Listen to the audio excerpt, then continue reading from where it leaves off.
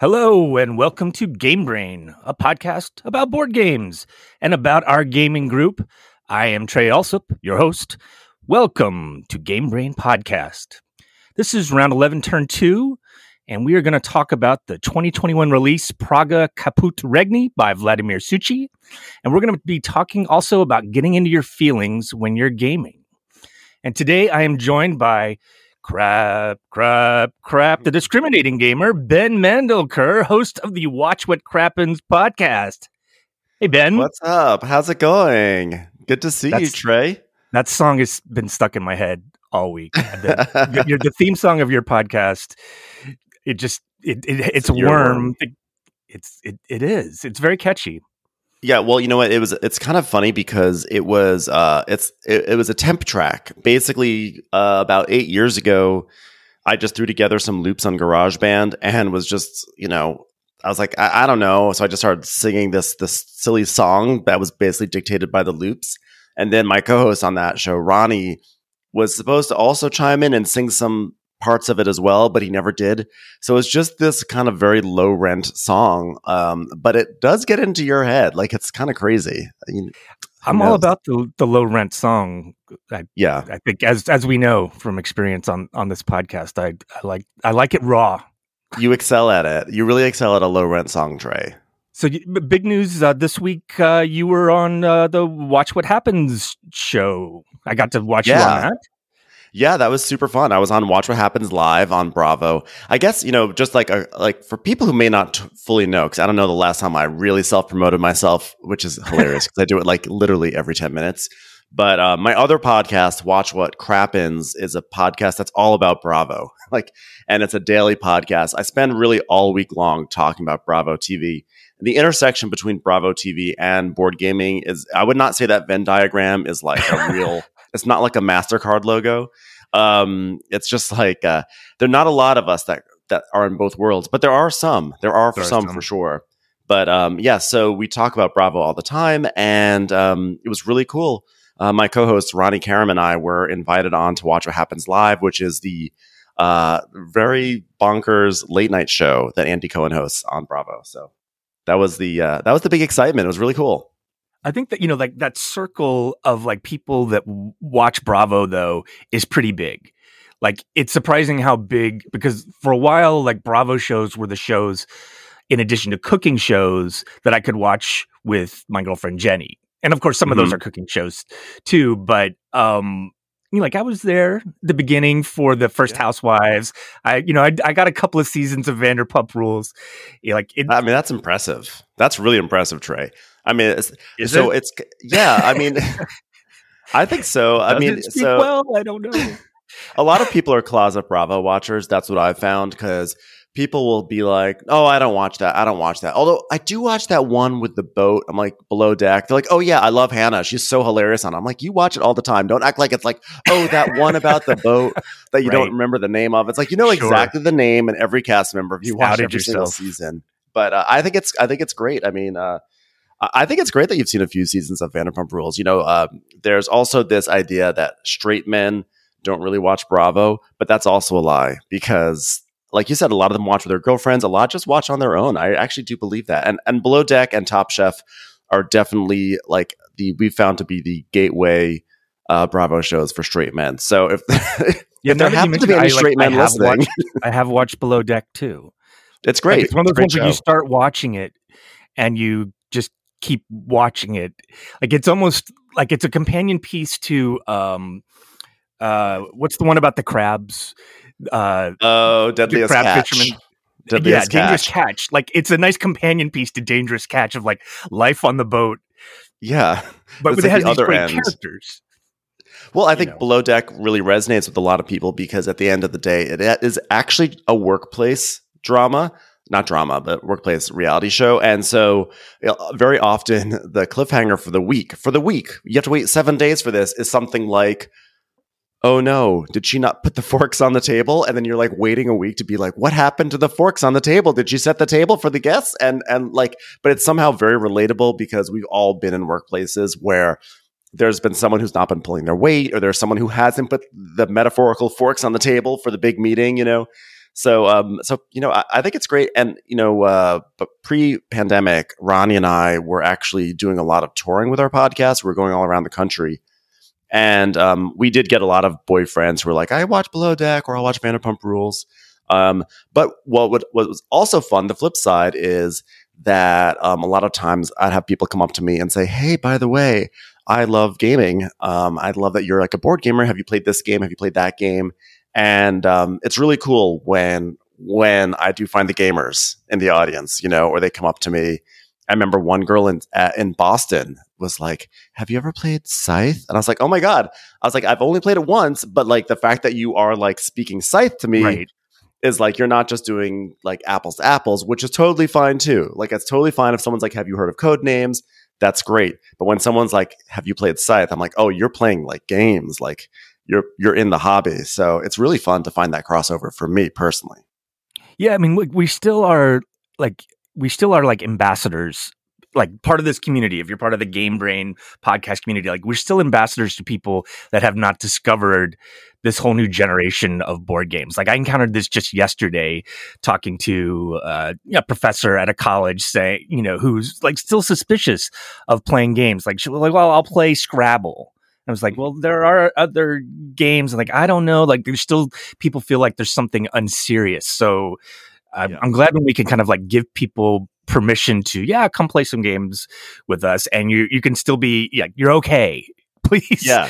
Well, there's also something very self-serving about it, which is that most of these games play best with other people, and so you kind of have to recruit people into the fold in order to actually be able to play the games themselves, because if like the normal 4 or 5 people I want to go to for games are not available, I need to have like a bench, Right. So there's that too. But I also think it's just like super fun. And, I think I talked about this on that Dimitri episode about evangelizing. I think I was on that episode, or I was listening and I was pretending like I was on it, which I do all the time with this podcast. I just sit there and talk back to it. But like especially Dimitri. No, but I just like I don't know. I do like spreading the word about board gaming, because I think it is just so deeply fun, and it's like it. I think it's such a great thing to do that it's a great activity where you can get to know people. It's social. It's interactive, and at the same time you have a very fun thing that you get to do while you're being with your friends. So I'm always just trying to preach the word. I know I'm preaching to the converted. Well, okay, so speaking of like expanding the circle, like we were talking a little bit this week about Clubhouse. Yes. And like, can we expand the circle of board gamers using Clubhouse? I think like we're still figuring out like how to do that. Yeah. Right. So for those who don't know, Clubhouse is a new social media platform. I don't know if it's open to Android users yet. There was some talk that it's only iOS. I'm sure Android will be coming soon. It's a really weird platform. Whenever people ask me to describe it, I'm like, it's like talking. So basically imagine you've walked into a building and there's all these rooms, and every room that you walk into, like a little TED Talk is happening, right? More or less. And you can walk into this one and listen to a TED Talk, and you can walk into that one, but you can also like raise your hand and talk to whoever's speaking. It's almost like a panel, like panels are happening, right? And that's what Clubhouse is. It's a virtual version of that. You go and there are all these rooms and people are talking about stuff. They'll talk about you, and you don't. It's a really weird thing. When I first went on, I wound up in a room with a guy who was in Mean Girls and also the lead singer of Papa Roach. I was like, this is so bizarre. And we were talking about mole people in New York City. But to get to what you're saying, I do think that there's like a real good opportunity to talk board games on there, and there is a growing board game community. And I think especially like we have getting to what actually I was just saying, how I talk back. Like last week, when Matt and Tom were talking about like top 5 fictional board games, right? And I'm sitting in my car, and I'm thinking, what about Jumanji? Jumanji not even uttered. Jumanji is one of the most famous. Like what? And I'm talking about the Chris Van Allsburg version, not the cinema version. I'm talking about the original OG Jumanji. The OG. Wow. So like Clubhouse could be a great opportunity for people to kind of like now chime in on some of these topics that we talk about. Yeah, like I think we need to figure out how to do this with Game Brainers. Like, would this be a great way to get our community? Like, we're still figuring this out. If you have some ideas about like how we should do this, let's hear about it on our Facebook group, because we do have the Game Brain Podcast Facebook group, and we often have like good discussions there. But like Clubhouse would be a chance to have actual discussions where we can expand this out. And I love that like you're talking back to the podcast all the time, but that's maybe something we could do with Clubhouse. I'd love to explore that. Yeah, I'm on there, and I'm always lingering around. I think my username is, I think it's Ben Mandelker. I'm not sure, but if people can look me up and add me, and I've got alerts when you go on and you're doing something. Like I'll get alert on my phone, and like I jumped in the other day, and you were doing like, "What are we making for dinner tonight?" Yeah. So in this case, I was thoughts. Like, it was great. Well, basically, I was like, I'm going to start a community, and I created something called Cookbook Club on Clubhouse, because I also love cooking, and you love cooking, and I love cookbooks. And I was like, here is going to be the inaugural Cookbook Club Clubhouse session. And of course, I scheduled it with about 30 minutes notice. I turned it on, and it was my friend Diana, and then you popped in. And it was the three of us. And we were just talking about food and restaurants for 20 minutes or so. And then one of the Real Housewives of New Jersey joined in. And then we had someone from the Rachel Ray Show. So it was like, it just went in a whole that's right. direction. It was like a producer from the Rachel Ray Show, but it was also like, it was like us and like three people listening in, and then the Real Housewife. And I didn't know who that was, but I kind of started to figure out because like 30 other people dropped into the room at the same time. Yeah, and it was Margaret Josephs, for anyone who follows. Do they call her Marge? Is that? Yeah, she calls herself the Marge. She's like, I'm the Marge. And her whole thing is that she's been making a lot of iced coffee on the show this season. So I was asking her about her iced coffee method. Yeah. And then it wound up being a very intense discussion about air fryers. So I think that would be fun if we could have that kind of vibe, but about board games. I dropped out, I think, before we got to the air fryers, which is a shame because... again, my girlfriend Jenny, like if we're flipping and we hit the air fryer infomercial that's running, like we have to stop, and watch that. It's I don't know. We're fans. We're fans of the infomercials. It's weird. I am so on the cusp. I'm like, do I want to dedicate Counterspace to this? Because it's a Counterspace. But the producer from the Rachel Ray Show was making a very, very adamant argument for it, and then other people started chiming in, and it was kind of like an air fryer army. So it was really fun. Somehow I've made it this far without buying a slap chop, but I don't even know what that is. Or an air fryer. It sounds a regular fryer or an air fryer. Yeah. I'm afraid of getting a. You don't know what a slap chop is? I have no. It sounds very dirty. Well, maybe I'm saying it wrong, but yeah, it was a whole infomercial thing, and then they did multiple musical versions of it. I'm probably getting the name wrong now because the way my brain works. Let's get to this week's game night and talk about board games.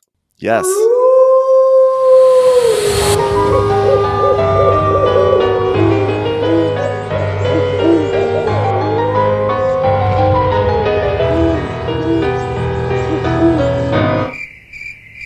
Game night. Ben, tell me about your board gaming in recent history. My board gaming game night.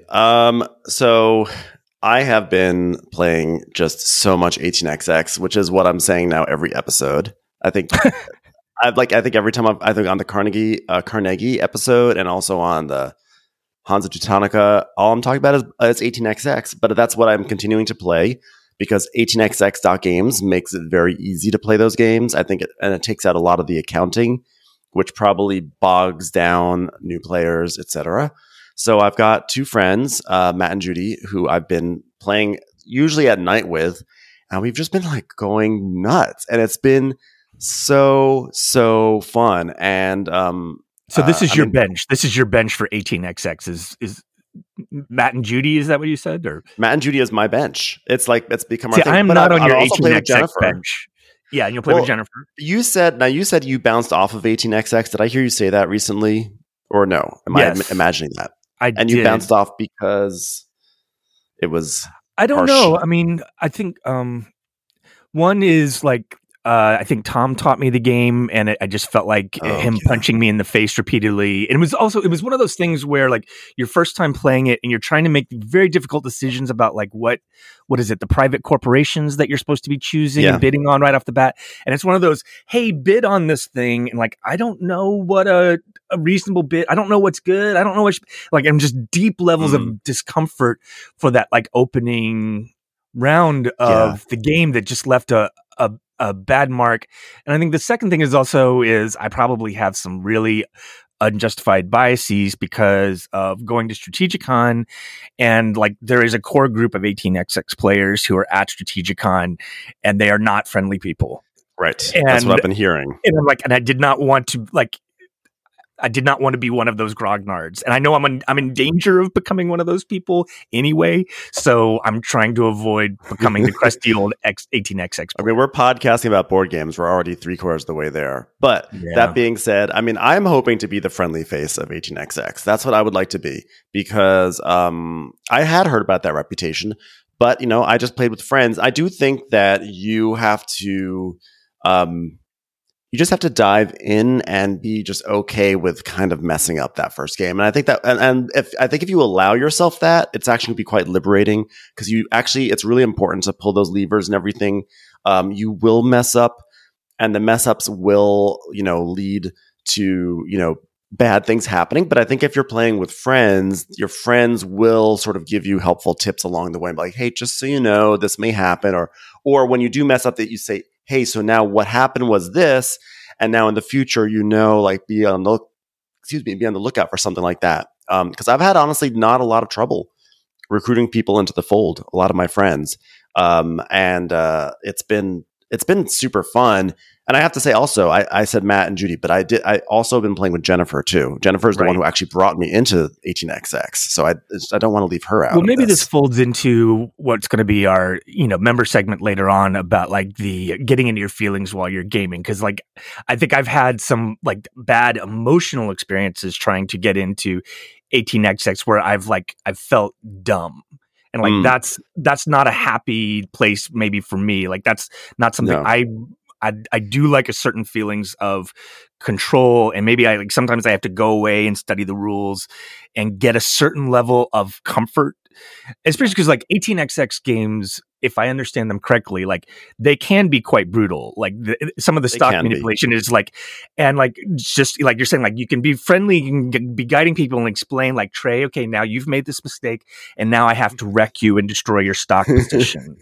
And take away all your toys. Yeah, there is that. But I will say, I think that if the vibe at the table is right, when those mistakes happen, they should be accompanied by laughter. And if they're not accompanied by laughter, then you may not be playing with the right people for you. For me, I should say that's my taste for it. I mean, I think there should be sympathetic groans, like, oh, and then followed by like chuckles of like, isn't this hilarious? Like, we'll always remember this. But my friend Daria, who we also brought into the fold, we played a version of, so there's 18 Chesapeake, and there's now a new expansion called 18 Chesapeake Off the Rails, which hilariously used to be called 18 Chesapeake After Dark, which I don't know why they called it that for a little bit, but it was like, it's like 18 Bravo. Chesapeake After Dark. It's like the sexy trains. So it's like a little more raucous, and she got a company dumped on her. And the hilarious, so in the game, in 18xx games, it's stock market games. And if you decide you don't want to be part of a company anymore, you can sell your stocks. And then whoever's the next largest shareholder becomes the new president. And people normally do that if the company is going bankrupt and you don't want to be on the line for it. So you cash out your position, and then the next person is stuck with it. So that's normally like where it gets really brutal. But I actually dumped her with like a lovely company that had a beautiful train, because I was like, she was saying she wanted another company. So I was like, here, I'll give her this company. And she was so mad because she's like, I didn't ask for that company. I was like, I gave you a great company. I gave you a beautiful company with a permanent train and a nice route. And she's like, I didn't want it. Did I ask for it? And so then she was like, she swore off 18xx after that. But then, because she sort of had a feeling like you did, it was like a brutal moment. But then we brought her back into the fold because we introduced her to 1846, which was a little kinder and gentler. And the point is, there are different 18xx games I've discovered that have different emotional experiences. Yeah, I want to be that player that kind of laughs off my misfortune with friends. And I think like about half the time I pull that off. And then the other half of the time I'm pouty diaper baby who's like ready to flip the table.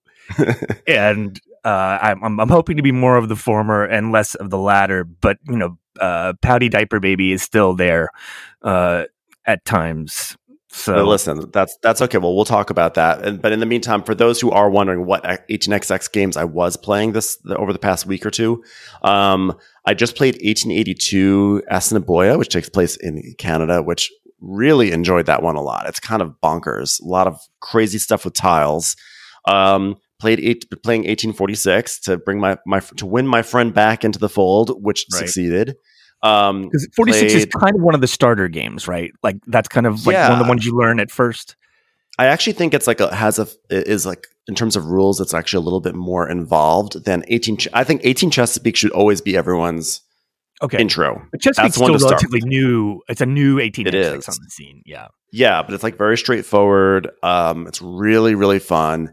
And then 1846, 1846 has a few more rules, but it's definitely not as vicious.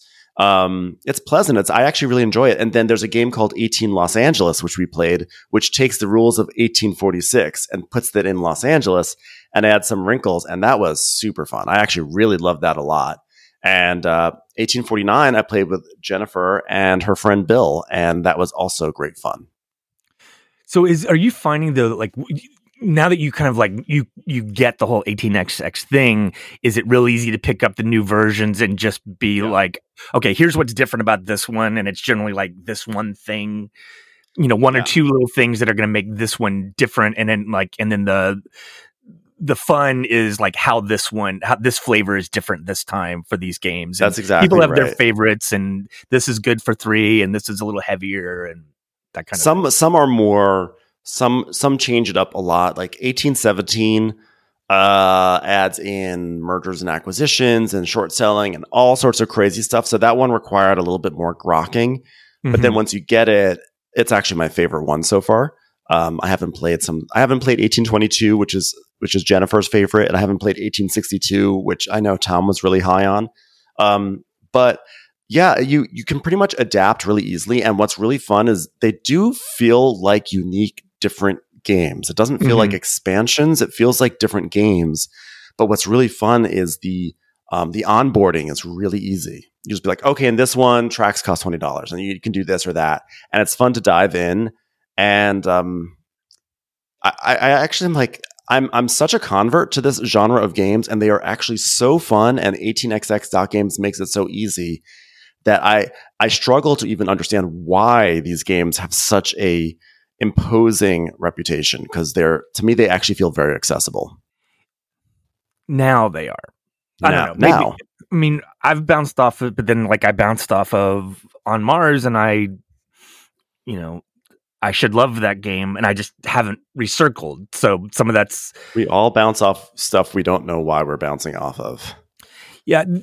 Like we play a lot of Age of Steam in our group, and so like when you play different maps of Age of Steam, it tends to be like, okay, it's both a different map and there's going to be one rule different. And it sounds like 18xx is kind of taking that to the next level, where it's not as simple as just a new map and one rule, but it's still like you've got the core 18xx thing, and now you can enjoy this whole like wealth of different games that you can pick up and play relatively easily. Like I would like to be in that place, but I don't know. Like, but there is a hump to get over. Let's retrain you, because I talked to Paul, and Paul also has a different sort of thing, but he also has like a little bit of a barrier. And how about we fix that? Because it really, I mean, I'm just thinking now about how Jennifer was talking to me about 18 CZ. And I read the rules for that, and that is like 3 different size companies and 3 different types of trains. And so when you talk about how these games have like, it's more than just like a little bit of a rule change and a map change. There are fundamental things that change. And then as you get to know the system, you think to yourself, oh, I can only imagine what sort of, pandemonium that will create. And you get excited and like, I can't wait to play 18 seasons. Like that's a good thing.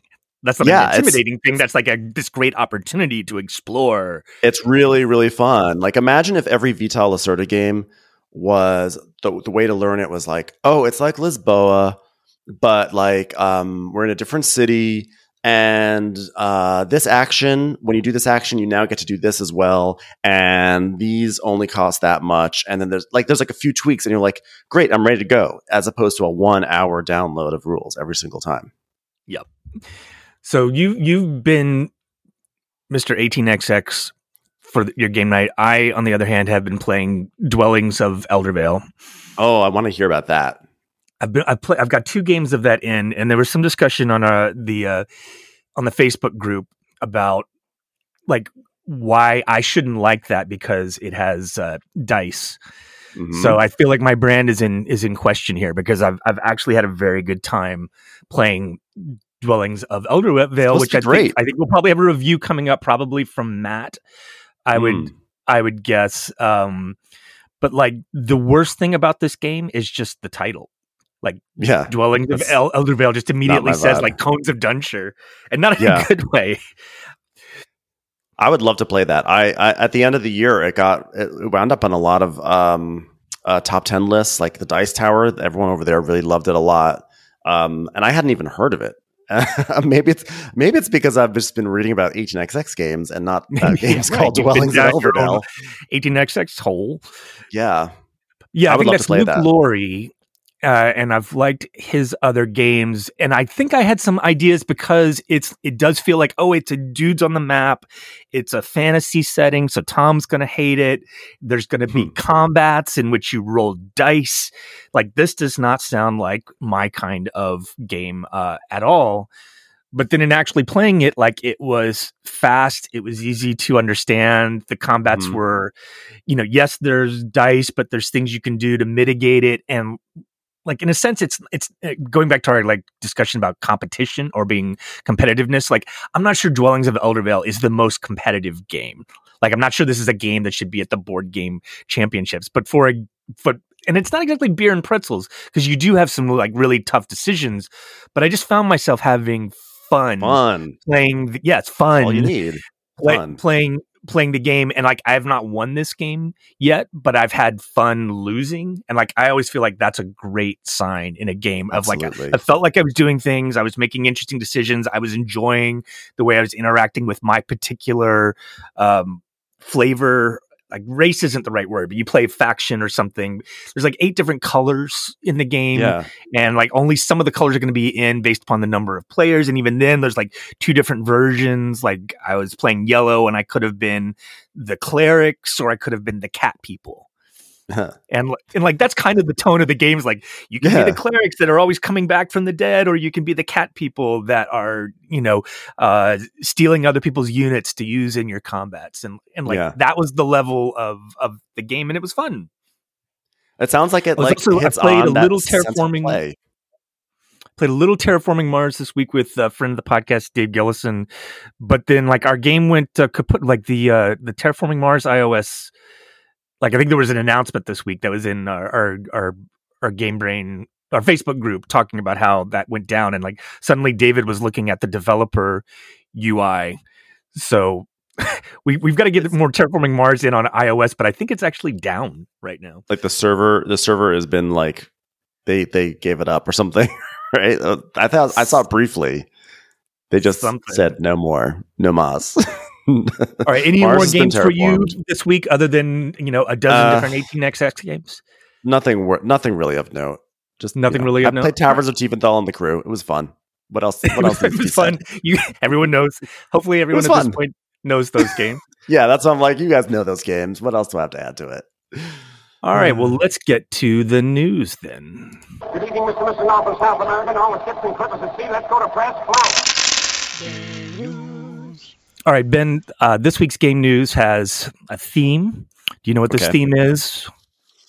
The theme is... It's such an unfair question. Games. All right, here's my bad theme for this week. This week's game news are all about changes for our hobby during COVID. Oh, Cha-ching. I guess I could have read that on the breakdown show. for the episode. It's actually right in front of my face. Well, but is that Theme cheating? I don't know. Is that cheating? Yes, we do have show notes. Okay, so for me, the big news this week was Gen Con 2021 dates have been announced. Normally, Gen Con takes place at either like the last week in July or the first week in August, but they have announced that it will this year. They're going to try to do it. It's going to be September 16th through 19th. It's not going to be the same old Gen Con. I think they're talking about having limited. They're going to have an attendance cap. They're going to have what they say is a robust schedule of live streaming and online gaming through Gen Con Online. And then they're also going to try to do local events at game stores through pop-up Gen Con. So like that's the good news. They're going to try to do it. The bad news is that September 16th through 19th conflicts with Yom Kippur. And they didn't at all. They didn't consider I don't know my what they people. didn't realize or they didn't give it enough weight, but obviously a lot of people are unhappy about that. And so they've apologized, but they've kind of like apologized for how they rolled out the announcement. Yeah. They're not changing the date. This is when it's going to be.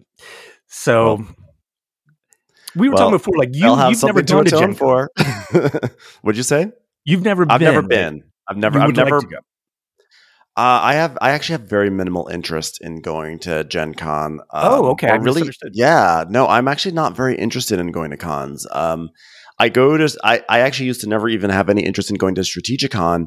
It was Jesse who was like, "You got to come to Strategicon. It'll be fun. You'll get to meet the guys, the podcast." I was like, "Okay, cool."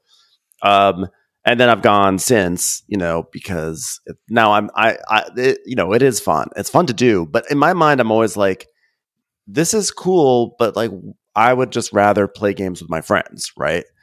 Which is what not to shade strangers, but like, it's like if I have to choose between playing friends with strangers and playing games with strangers or playing games with friends, I want to play with my friends more.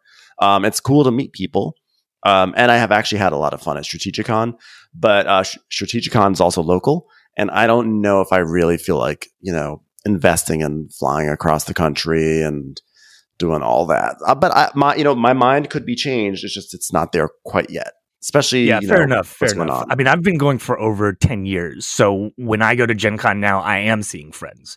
I'm seeing friends from all around the country, people that I've like done LARPs with for years and years and years. And so, easily more than half the con is just seeing my extended group of friends. And some of these people you get to game with online or whatever, but like, there's nothing like playing a game. In this case, it might be a LARP or playing, and then going out and getting dinner and getting drinks and hanging out till late. Yeah.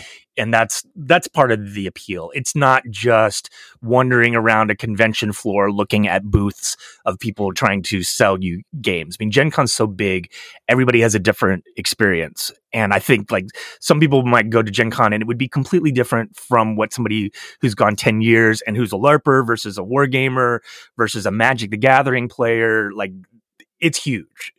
Yeah, I mean, I imagine it's probably super fun to just immerse yourself in pure board game mania for 3 days. And on that level, I think that is something I would like. I think I would love that. Just playing games, playing games. There 1 year. Well, listen, if they have a Game Brain panel, okay. Listen, I can never resist pontificating in front of a crowd. So, who knows if they decide to do that. So one final bit of news on Gen Con, or at least my understanding of so for last year's Gen Con, if you bought a badge, because I'd bought a badge before they canceled in 2020. So badges have rolled over to 2021. It's also the case that now, if you do not want to go in 2021, they will give you a refund on your badge. Okay. If you're not going to go this year, that's my understanding. Hopefully that's true, but I think, I will definitely be there in 2022. Whether 2021 is the right time to go back, it's just kind of like it's still too soon to say.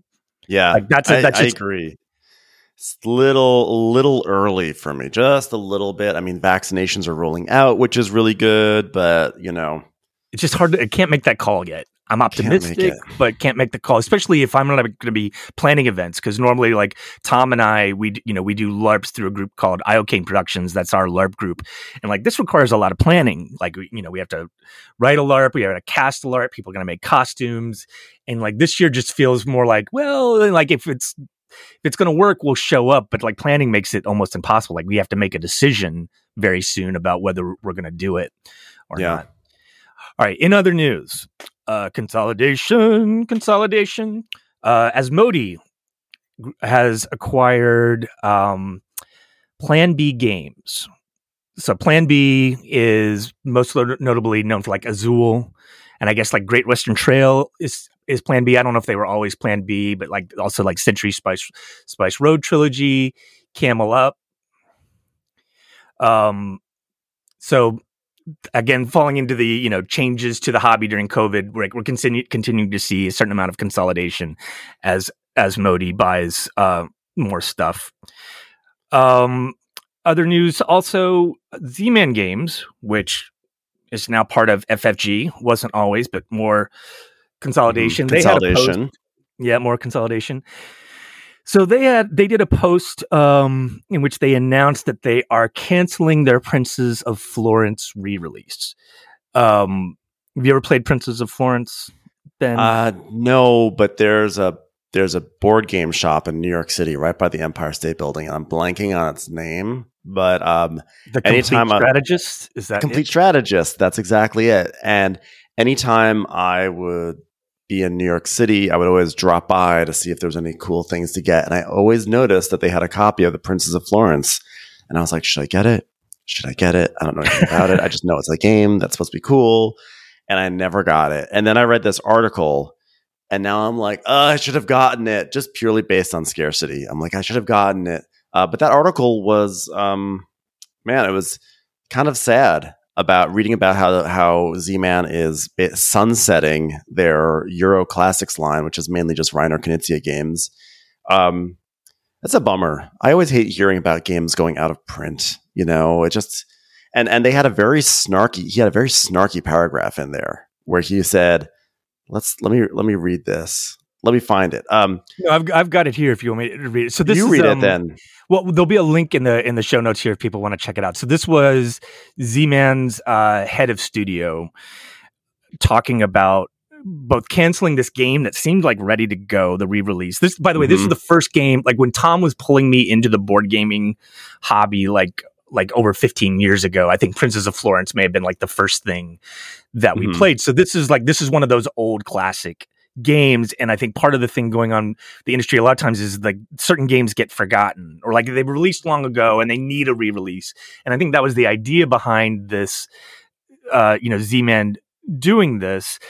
But they've, I don't know how much of this is COVID and how much of this is just changes to the hobby. But so the Z-Man's head of studio said, if you do attempt to re-release a game via traditional distribution channels, then you need to pray that any number of witty UK board game influencers take notice and give you coverage. These folks hold massive sway over the current industry's focus. And without a ringing endorsement, poshly articulated in the Queen's English, best Euro ever, anyone? Your revised labor of love is headed for a miniature market fire sale. Yeah, I was reading between the lines on that one big time. And I don't know if I was misinterpreting what he was trying to say there, but I did not actually get the sense that he was making a statement full of love by saying that. I got the sense that he probably felt a little fed up that there's certain like very, very popular taste making, content creators out there that, if they like something, they can cause it to sell out immediately. And it sounds like this guy was maybe a little burned by that experience, or didn't feel like some of their reviews were on point. But I was just like, okay, all right, this is interesting. I see. I aspire to be a witty board game influencer. Oh my God, me too. I would love to. I want to be like I was going to say, I want to be like buy Hansa Teutonica and make it sell out. But I tried doing that and I didn't make it sell out. And then Shut Up and Sit Down did it. And then they made it sell out. And I was like, great. I'm not witty. I'm not British. Well, I think like part of what we're doing, hopefully in this podcast, is championing games, and I think like they're clearly talking about like Shut Up and Sit Down, and they're also talking about yeah, among others. And like I think like we're doing this on our podcast though, is like we're not just doing new board games. Like maybe like I think we're trying to address this. Like I do want to champion Taj Mahal and Ra and Through the Desert and Samurai. Like these are all games that were going to be part of this Euro Classics line.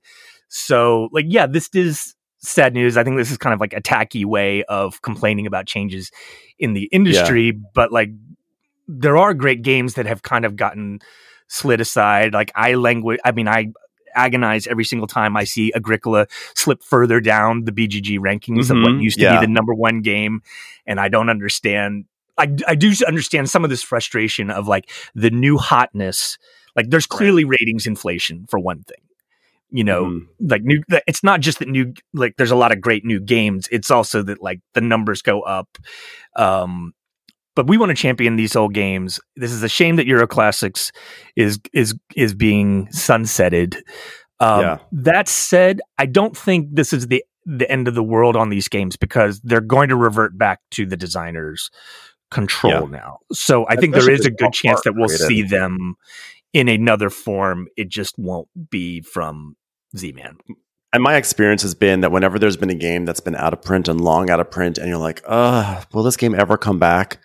It literally always comes back. Like Ginkopolis is back. That was one that was out for a long time. Chwa came back. A lot of these games come back.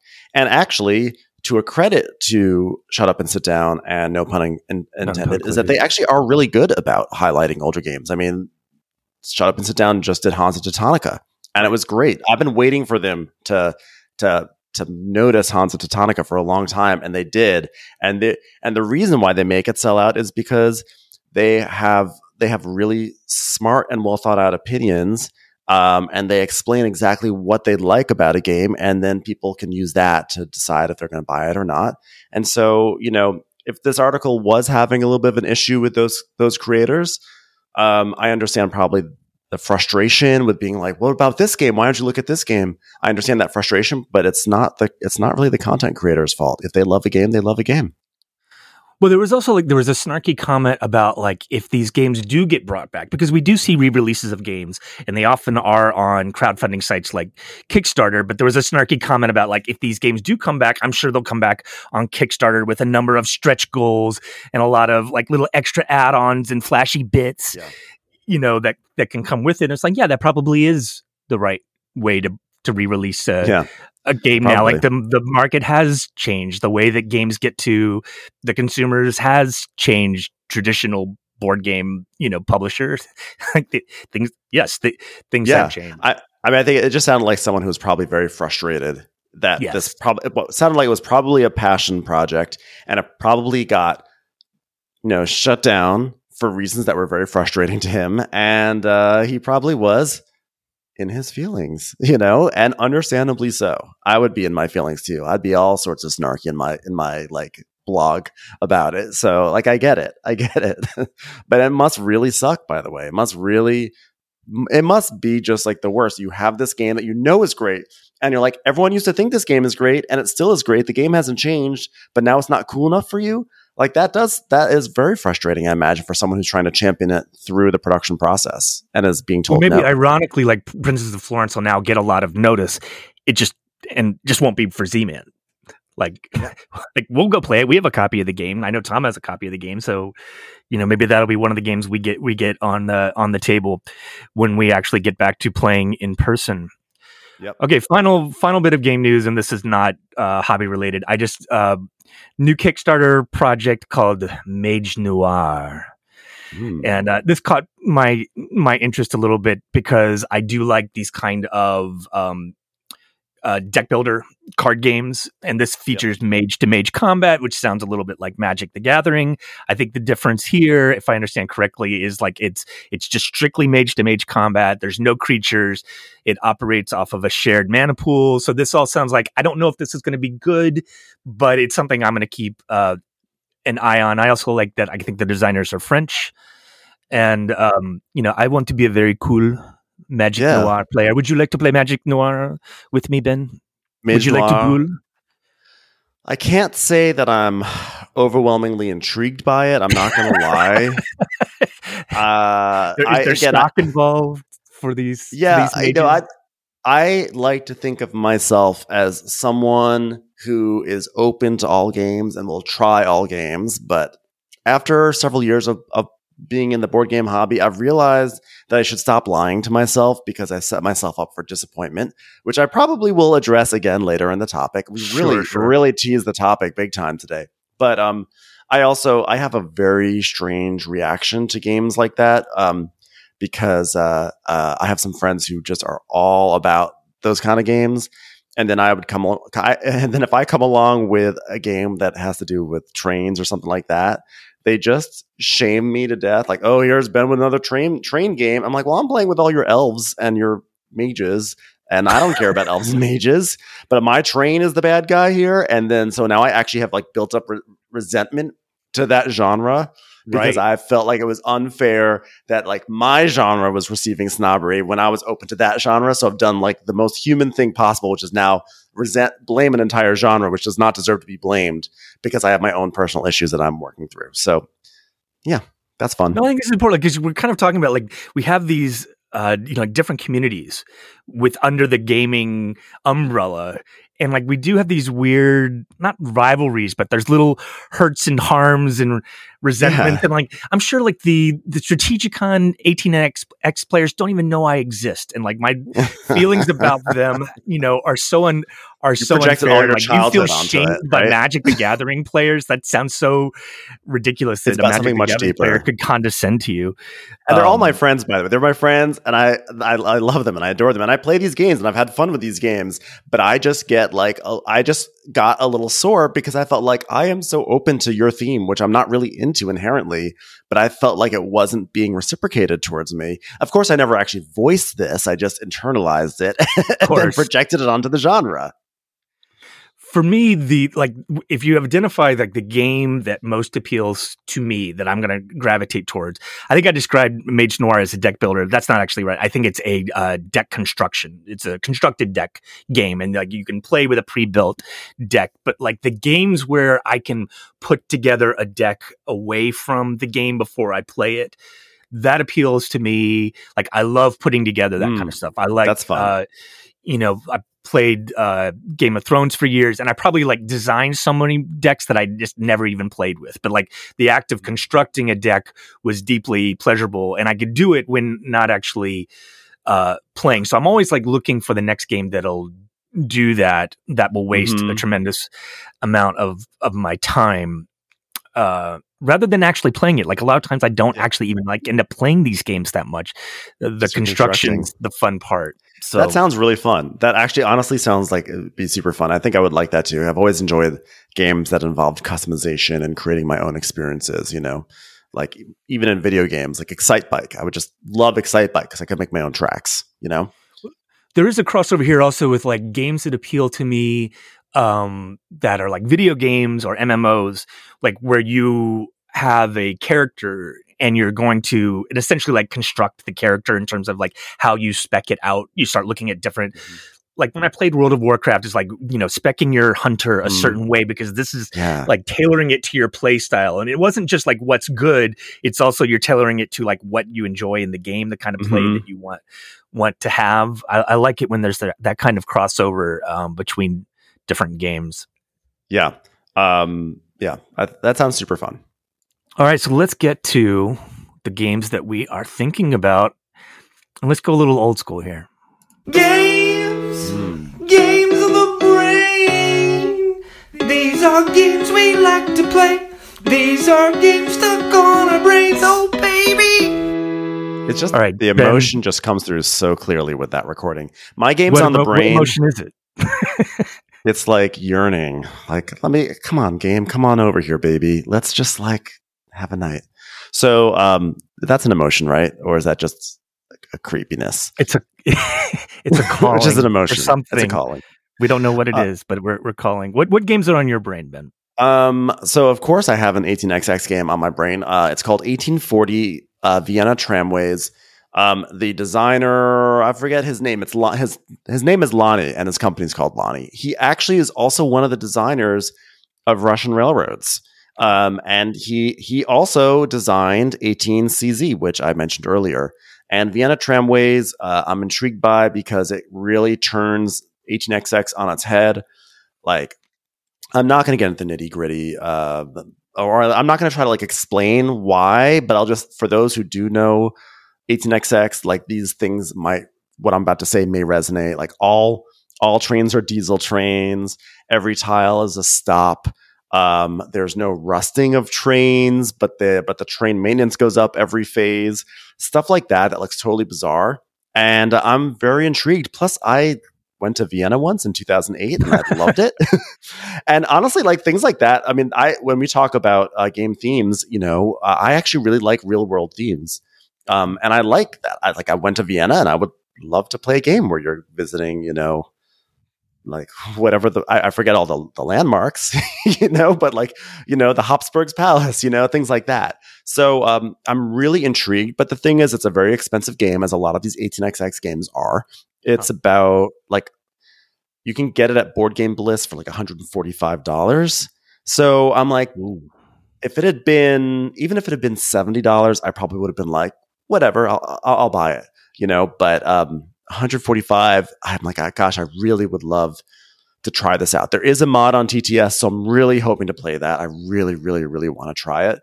And then the other games on my brain, obviously about FIAM, because Rado said it was, what's the designer's name again?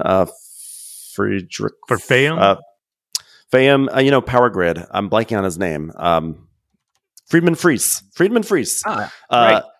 Rado said it was his Concordia, which and it looks really cool. So I'm interested to try that. And then there's a game I have, this really random game I have called Wings of the Baron, which I haven't played in a really long time. And I was kind of thinking it'd be fun to dust that one off. It's this really, really bizarre game where it's World War I and you are building airplanes for Germany. and it's like really dry looking, and it's from Victory Point. Yeah, it's from Victory Point Games, which I think is no more. And it arrived, and it's so homemade looking. I got it as a review copy for my blog like 4 or 5 years ago, and I was so mean on my blog because I was like, this game is great, but it looks so homemade. Like everything looks like it was made from a Xerox machine. I just don't know if I could justify this money for these crappy components, like not really realizing how like some companies, that's just kind of like what it is. That's the best they can do, right, with their resources. But it's a fun game. It's a surprisingly light and silly game. So I would sort of love to dust that one off and play it again.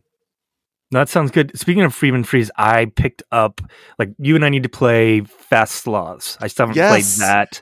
I picked up a copy at Geeky Tees here in Burbank. I would love to play that. It's fun. I've only played it at a 3-player account, and it's like it's a delight at 3 players. But I hear that it really sings at like 4 or 5, because at 3 players you can still kind of do what you want to do, but at 4 and 5, as you move these animals around, you really are disrupting what everyone's doing, and it becomes like very chaotic and fun. So I would absolutely love to get like a large group to play that, large-ish, 4 to 5 players, as in. So games on my brain. Been thinking, one thing, I just wanted to pimp a channel I found on YouTube called Legendary Tactics. I've been watching, they've been doing a number of videos, which are on, they do a number of different games. But I specifically have been looking at their diplomacy videos where they have like strategy with top players talking about diplomacy. And like, this is a trend I would love to see more of in board games, of like actually interviewing top players that are playing highly competitive games like diplomacy. I've played diplomacy since I was in high school, very long time. And I'm kind of like familiar with the opens, and like, so actually hearing from players who are much better than I am talk about the game, like even if I'm not playing it, I feel like I'm playing it. But anyway, check out Legendary Tactics channel on YouTube. And then my apologies to you in advance, because I'm going to talk about a video game here, Ben. But I've been playing Valheim. Everyone's talking about it. Is everyone talking about it? Do you have friends talking about it? I think so. Yeah, well, or maybe I'm just influenced by you guys. You know, I'm the sort of person where like you guys mentioned it once, like 3 days ago, and then someone mentions it again 1 day ago, and now you mention here, like everyone's talking about it. And it's just like you two, but like, Okay, so people that don't know, Valheim is a survival genre in which you play a Viking.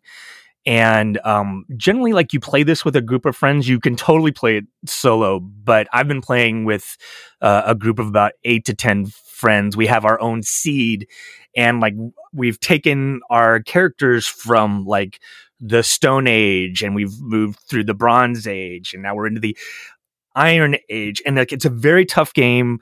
The graphics are not the greatest in the world, but it's a deeply immersive game where I've gotten scared to death playing this game when I've been like attacked by a troll or some other creature in the night. It can be very Blair Witch. Do not like that. I do not like getting startled. Jenny wanders up to me and she looks at the screen and just does not understand what's going on, because I will often be like just gardening. Like I'm just planting turnips. I'm planting my carrots. Well, there we go. Okay, that's my vibe. So it's kind of like Minecraft for slightly older people, but it's also like it's got that kind of tool set where people are designing amazing architectural feats within the game. You can both like level the land, raise the land, build in wood and stone, and you know your kind of fortress gets attacked by creatures all the time, and you have to defend it. And so I started playing this game, and I was like, this is good, but like I really shouldn't. I'm not going to, and I keep on getting sucked back in. I haven't you're not going. It's hard for a game in over a decade, and so that's very bad news. You're not going to get any shame from me because I have played Animal Crossing every single day for the past 363 days. I played it every single day, and all I do is like I'll catch a grasshopper, or I'll try on a new shirt, or maybe I might catch a grouper. And like, that's all I do. And I have to play it every single day. Cause at some point, like 6 months in, I was like, I wonder, like the Animal Crossing is very tied to time and the seasons. And it's like, you know, if it's 2 PM when you're playing, it's 2 PM in the game, right. You know, and the light changes, like it matches the light in real life. And they program in experiences that you can only get on certain days of the year, etc. So I was like, I want to play this every single day and get the full Animal Crossing experience. And I think I have 2 days left before my year is over. And then I don't know what I'm going to do. I don't know what I'm going to do with my life. There is a lot of crossover between Animal Crossing and Valheim, because I know plenty of the people who I'm playing with have played Animal Crossing, and it's not doing the like exact match on the day-night cycle. It's more like Valheim has like a 30-minute day cycle. So you have like 21 minutes of light and then 9 minutes of darkness, and the game changes significantly at night. It's much more dangerous. And honestly, like our most difficult thing that we have to do as a group, because we'll have like 7 or 8 people on, and we're trying to coordinate, like everyone go to bed now. Like we're trying to skip the night and like advance the game, and just trying to get everyone in bed at the same time is the hardest challenge. competitive sleep time. Well, no, you really start to get mad because that one person can't stop mining or whatever they're doing and getting to bed. And it's like, would you just log off so we can go to bed? Damn it! This is our tough Viking game. That's fun. All right, well, let's get to our game review. Yeah. All right, so this week we are reviewing Praga Caput Regni. This is a game from Vladimir Suchy. The artist on the game is Milan Vavron, I think, and the publisher is the publisher is Delicious Games. My apologies if I pronounced that wrong. So Praga Caput Regni, I guess this is Latin. And it means Prague, head of the kingdom. And I guess this was like the slogan of the city back during the period of Charles IV, who was the emperor, the king of the Holy Roman Emperor. And like one of the things I found, like currently Prague has changed this on the city currently. Like it's still on the emblem of the city, but now it's Praga Caput Republica. So it's, Prague, head of the Republic, as opposed to, head of the Empire or kingdom or head of the kingdom. Yeah, head of the kingdom. Yeah. So, by the way, the same trip that I went to Vienna, I went to Prague also. So there we go. And which did you prefer? Since we're I actually preferred Vienna. I love Prague. Well, I went with my parents, and so I think that Prague, if I went with a bunch of friends, we probably would have gotten drunk in a bunch of the pubs and all that stuff. Prague was great, but Vienna really spoke to me. I loved Vienna. Loved it. Okay. Continue on. So in this game, this is one of those games where like you take on the role of a wealthy person who's helping the king, in this case, King Charles IV, expand the city of Prague and help grow it into the capital of the Holy Roman Empire. So this is a little bit like Caelus. You remember Caelus, you're helping build out the city. And so I think what the narrative is like the more you contribute to the city, that's going to translate into victory points. And so the person who makes the biggest contribution to the city in the view of the king is the winner at the end of the game. And this is one of those games. So how do you contribute to the city? So this is an action. I would like trying to describe this game. This uses an action selection method. And in my opinion, like this is the most unique feature of the game is that there is an action selection gear. So on your turn, and you're going to get 16 turns in this game. I think regardless of the number of players, you get like 16 turns. And on your turn, you're going to choose an action off of this wheel. And the action actually looks like two hexes that are stuck together, which will give you one of two options. So imagine like 8 of these different double hexes or so around a gear, and you're going to pick one of them and choose one of the two actions off of this piece. In addition to that, where this piece connects to the inner gear, there will be a reward that's on the gear, like generally this spoke. On the spoke, it's like on the spoke. Get some stone, get some gold, get a victory point. You can buy a better thing. Like there's some little stuff there that comes with like how it lines up with where it attaches to the gear. In addition to that, where on the wheel it is determines. Like there could be an additional cost in order to choose this action because it was chosen recently, or if an action doesn't get chosen for a long time, it starts to kind of like accrue a reward of victory points the longer that this thing does not get chosen. So on your turn, you're going to take one of these actions. You can kind of get these rewards. You can do that in any order, and then you're going to return the action back to the wheel, like essentially like send this action to the end of the line. So if somebody wants to choose this action, again, it's going to be very expensive. You'll have to spend a lot of gold in order to choose this again. Whereas if something has been spinning around the wheel for a long time, there's more and more victory points that you get when you finally do choose it. So I think there's like 6 to 8 different actions, 8 different actions in the game or something. I think there's six different actions you can take. And the game is really about you're using these actions to you can upgrade the actions themselves. So that way, when you take that action, maybe when you take a certain type of action, you always get a piece of gold, something like that. You can build buildings on the map. So you can develop a little town in there. You can do what's called a wall building action, where you're building a wall around what essentially looks like a honeycomb. Personal action board, yeah. You have this little honeycomb, so you can build walls around it. That will give you certain things. You can increase your rock mining abilities or your gold mining abilities.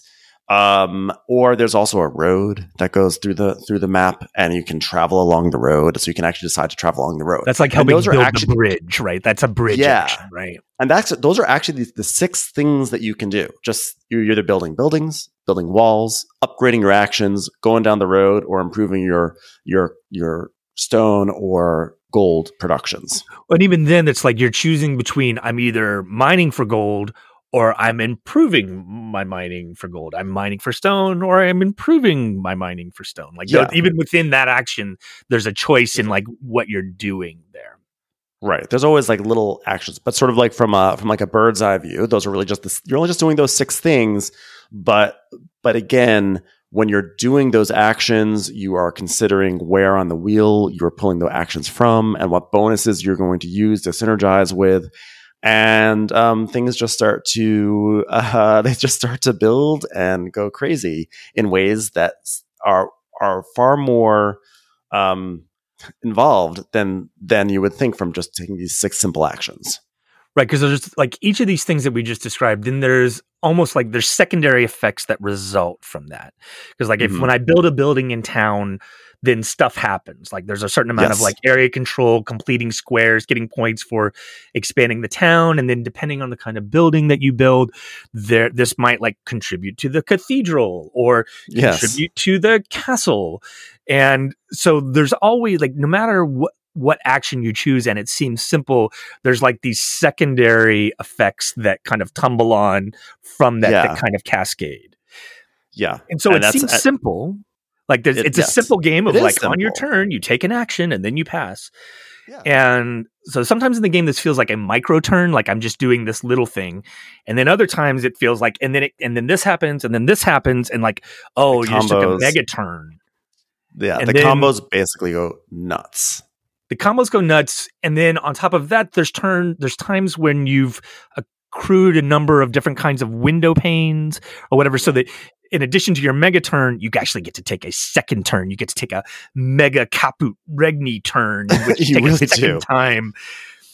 So sometimes it's little, sometimes it's a big turn.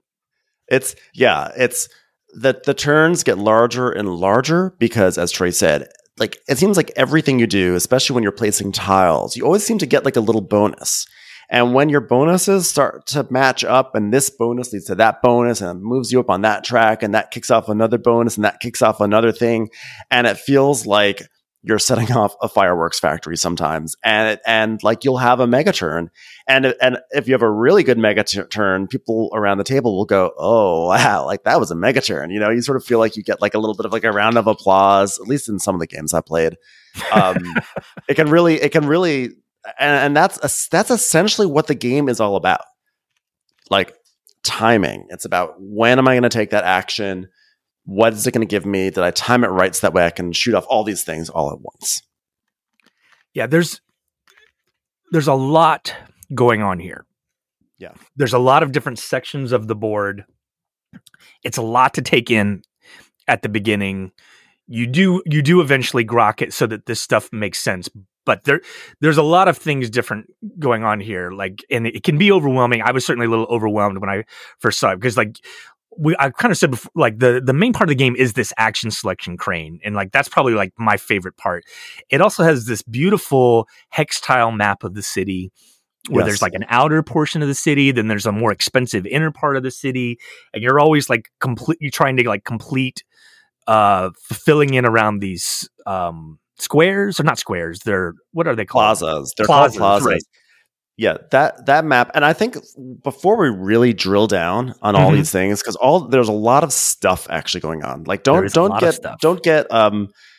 confused that when we're like, oh, it's simple, it's just this, and this, and there's combos. There's a lot of stuff. So before we really drill down on all those things, I do want to take a moment to reflect on the art in this game. Yeah, this board, some will inevitably accuse it of being a very busy board. It is a busy board. I absolutely love it. This is probably one of my favorite boards of all time. I actually find it to be such a warm and inviting board, and you can sit there and you can look at, there's all these details.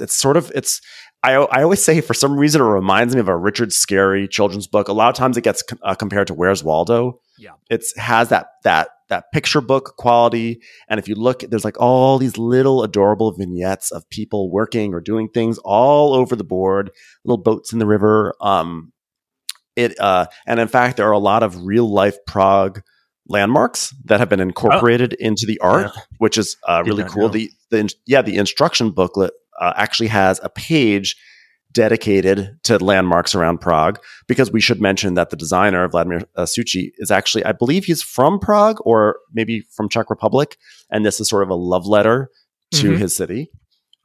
So it is a busy board, but I I mean, I absolutely it's gorgeous. love It's the like illustrations. I really like that kind of dense style. If you like, Mhm. the Where's Waldo, like you can just sit there and kind of lovingly let your eye wander over the map and take in Yeah. all of these different details. And I think one of the pleasurable things about the game that I think it partially really succeeds in is like as you build the city, you start to kind of like fill out the map with additional Yeah. artwork. And that's nice. Like you do feel like the progress of the city filling up as you contribute to it.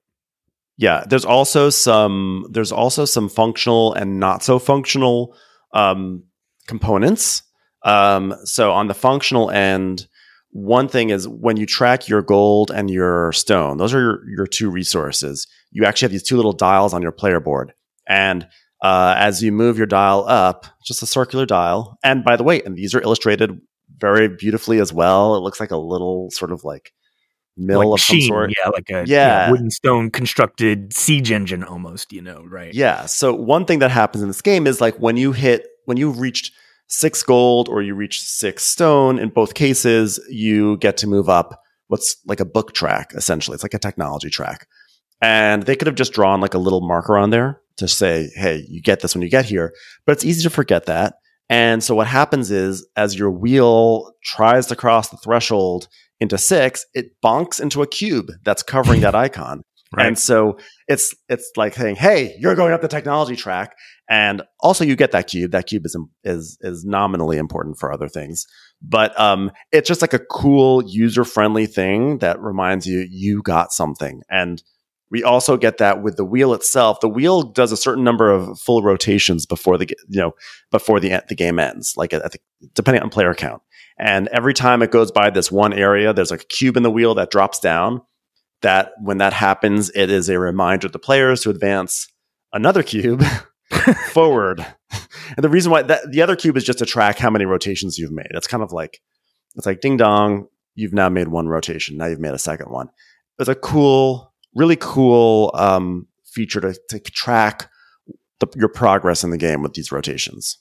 Well, it's also like this is one of those games that has different tiles come out in the game for the first half of the game, and then there are different like higher cost but higher rewarded tiles that come in for the second half. And so a little bit like Tzolk'in, the gear here is going to represent time in the game, and like you're going to like this clock of a wheel kind of like keeps turning and you're tracking your progress, and then eventually you're going to everybody's going to have their 16 turns, but that's part of what the wheel is tracking, and you can kind of see the end of the game coming there on the wheel in the same way you do in Tzolk'in. Like, oh, there's the end of the game and I've got 5 turns left and I've got about 16 turns of stuff that I want to do, and I have to get it within 5 turns. There's actually even a handy table that's there solely to help you.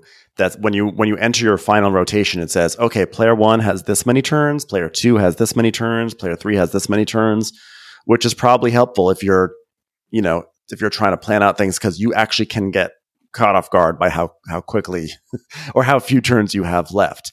On the less functional side, there is there's like a bridge that we're building, and I've actually only played this game on TTS. I actually have the hard copy, but you can actually build it as a 3-dimensional bridge, which is cool. But there's also these 2 tracks. There's let me say the bridge thing is cool. I don't really see it as being very functional. It's just cool. There are also these 2 tracks. That's a Hunger Wall track and a Cathedral track. And they exist on the board, but you can, again, also build them. And they're kind of like this like 3-tiered thing that you can erect, which is cool. But it's like, I don't know if there's much functionality beyond being cool. And people online have complained that they're actually really tall. And if you're sitting on one side of the board, you have trouble actually seeing over them a little bit. And they also are really bulky, and it involves a whole bunch of like gluing, and you can't glue the wrong thing, otherwise it won't fit in the box. But if you walk past this game at a convention, you would stop. It's a beautiful board, and it has this 3-dimensional aspect to it where I think both the gear and then like this cathedral and kind of wall track kind of tiers up. Like there's multiple tiers as you progress. Stadium and seating. More points in it. It's a good. It's an interesting way of representing those tracks. Even like you said, it has almost like zero functionality, but it does look cool. I think it shows like the designer was like, I just want to do something special for this. I just want this to look special and find ways to make this more than just a board game, like a 2D board game. It seemed like he really wanted to just like find ways to make it come alive where he could for users.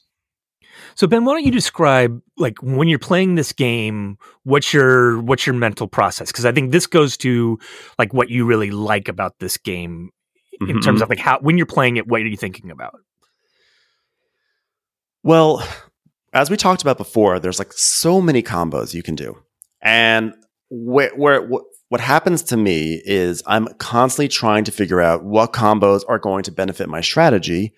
And what I go through with this game is I go through a massive amount of tension because every action that you do, it does give you something, but often it gives you something in a direction that you're not trying to go in, I find, or intentionally. And it's not like, oh, that's annoying. For me, it's not like, oh, that's annoying. It's like, oh no, like I want to do action X, but action X rewards me for action Y.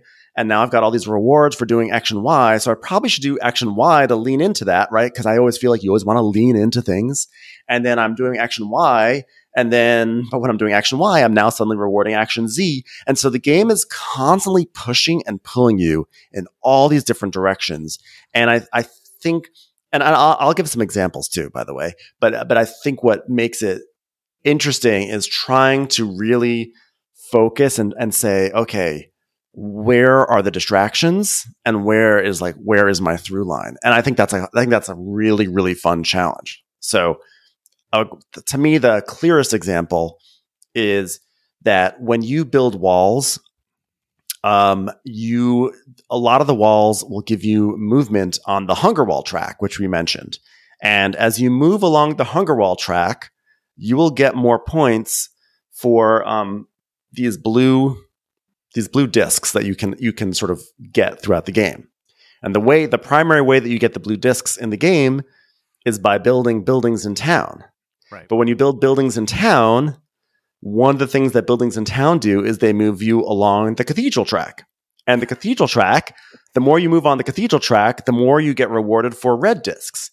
And the way you get red discs is by building walls. So like the more walls you build, you are going to be creating a lot of red discs, but you're not getting any points for your red discs because you're getting points for blue discs. So then you have to go build your blue discs. And it's like you're constantly like, which way do I go? You know? Right. And I think like there's probably 5 or 6 different examples of like, I want to be doing this, but to do this, I have to do this before that. And if I'm doing that, I needed to do this before that. Like that's, and they're like clearly part of the design of the game is that there isn't some simple, I'm going to do A, then I'm going to do B, then I'm going to do A, then I'm going to do B.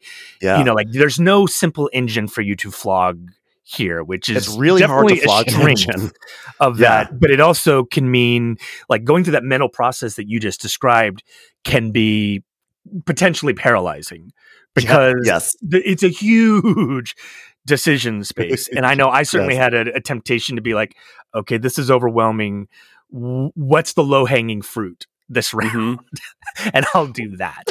Like, yeah, because it's like you said, it's offering you this thing. It's like, you may really want to be mining right now, but look, if you do the wall over here, you're going to get an additional 4 victory points. Yes. Can you pass up 4 victory points? I don't think you can. You know, another perfect example are these friggin' eggs. So one of the actually eggs. We didn't even get to the eggs. We didn't even talk about eggs. So this is in the instruction manual that when the Charles Bridge was built, they used eggs in the mortar because it was believed that eggs would make it, you know, be super strong. And, you know, and then proudly it's like, and it's still standing today. So, so when you go up it says it in a Southern accent too, but, when you go up the road, the thing is with this road that we talked about, you go up, the road is a series of action spots. And so you go from action spot number 1, and then you go to action spot number 2, and then action spot number 3. And then the last 2 spots are actually this bridge. And when you get to the bridge, you can put some tiles out and you can just basically, you're building this bridge. And so as you move along this road, to really effectively use these action spots, you have to spend an egg, and then you'll get something really cool along the way. So what might happen is you're like, I'm just going to build walls. And then all of a sudden you get a wall that gives you an egg. And you're like, well, I got an egg. I might as well go up that road because I can use that egg to then increase this thing. Because I've got an egg. I might as well take one of those awesome spots. And then one of the middle spots on the road is that you can spend an egg and get a golden window. And the golden window, notice the reverence in my voice when I say the golden window. Because you have windows in this game that you mentioned before. You can spend a gold window and a silver window, because you can also get silver windows. And when you do that, you get an extra action, which is so massively important. It is truly so important. So what happens to me all the time, Trey, is this perfect example of like getting sidetracked in this game. I'm like, well, I need to get an extra action. That's really important. So now I've gotten the gold window, and now I'm halfway up this road. And now that I'm halfway up this road, should I keep on going? And now that I'm going up the road, and now all I care about is finding eggs. And then my other strategy is just like gone out the window. Right. It's I'm committed to the road. I've got to complete this bridge.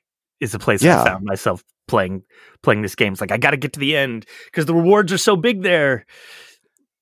And then every other aspect of my game is garbage.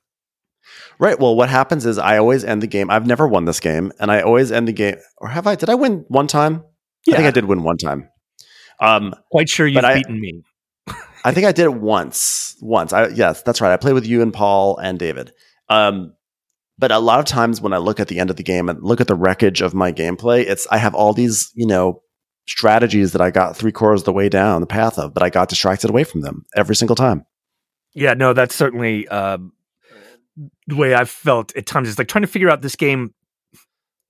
Like a lot of games, it kind of ends before you feel like you really had time to get your plan to fruition. That said, it's not short.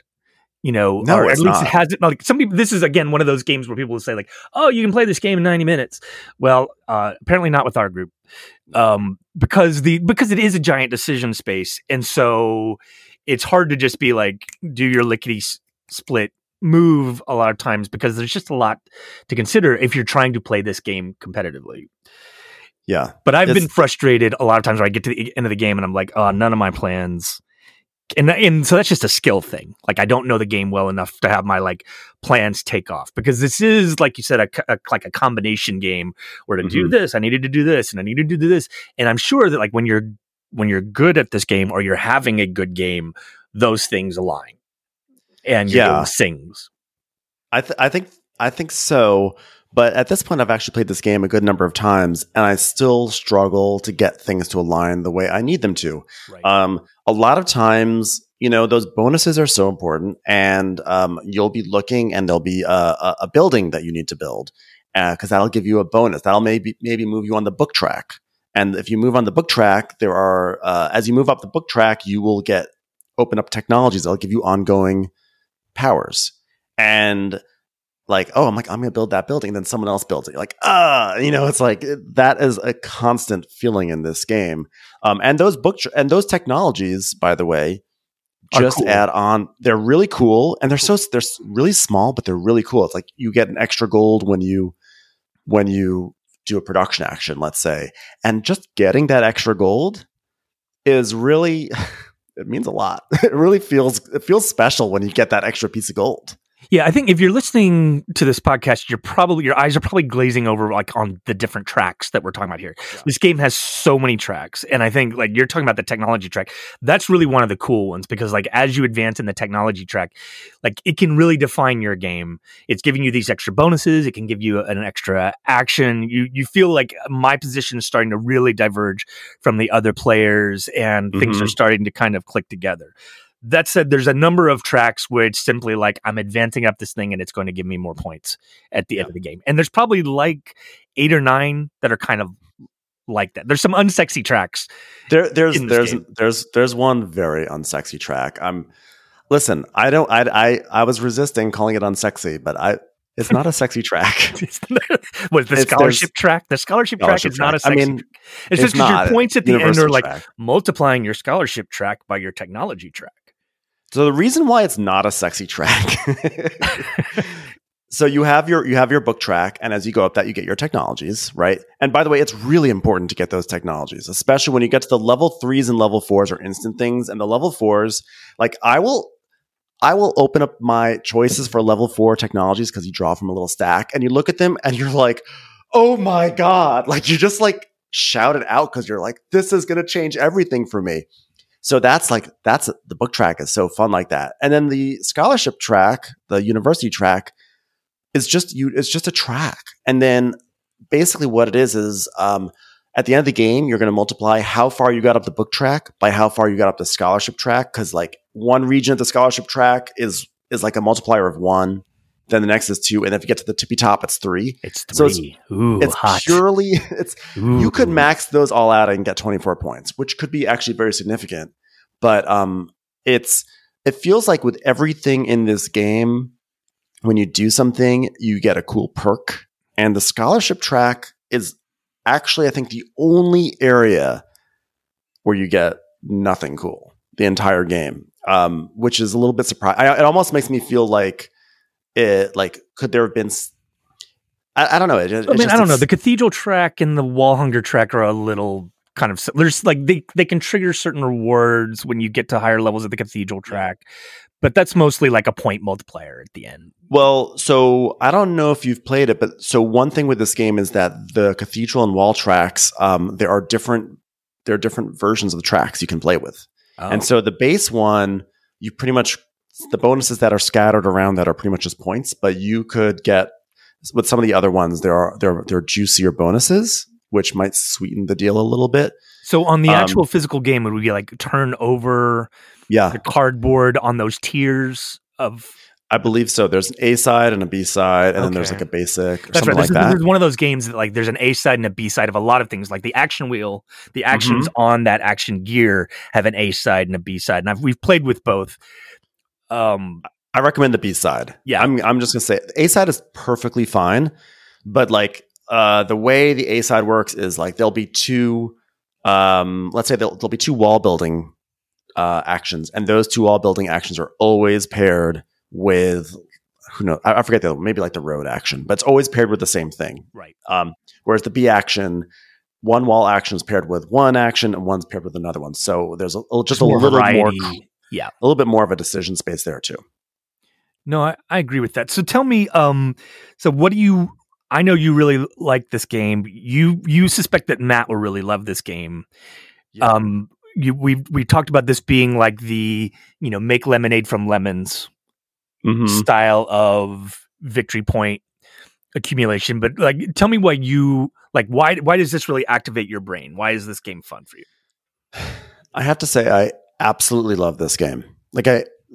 This would have been my number 2 game of 2020. Had I played it in 2020 behind the Transcontinental. This fires on all cylinders for me. I love this branching decision space. I love these combos. The art is very warm and draws me in. I think if this had been a game that had been a little bit more sterile and had like the tracks hadn't been as sort of obscured by art or sort of vamped up by art. I wonder if I would have I might have dropped down like a little bit, because I do think actually in this way the art is very inviting, and that does help the experience. For me, what I love are those choices and trying to navigate through this mess. I enjoy experiences of seeing a wheel of actions and sitting there and just saying, oh gosh, please don't take that action. Please don't take that. I need that so badly. I need that so badly. I love that feeling. I love looking at a market of tiles and saying, I need that one. I need that one. I need that one. Oh my God. She just took that one. I enjoy that those. You have a lot of those moments of like the person takes the exact thing you want. You're like, no. Like, yeah, but it's like a fun frustration. You can almost count on it. Yeah. But even more so when you do have those big combo turns, like they they are so good. They are so good. Like I can't That is express. sexy. The big combo turn is sexy. That is so sexy. That's where the sexiness is.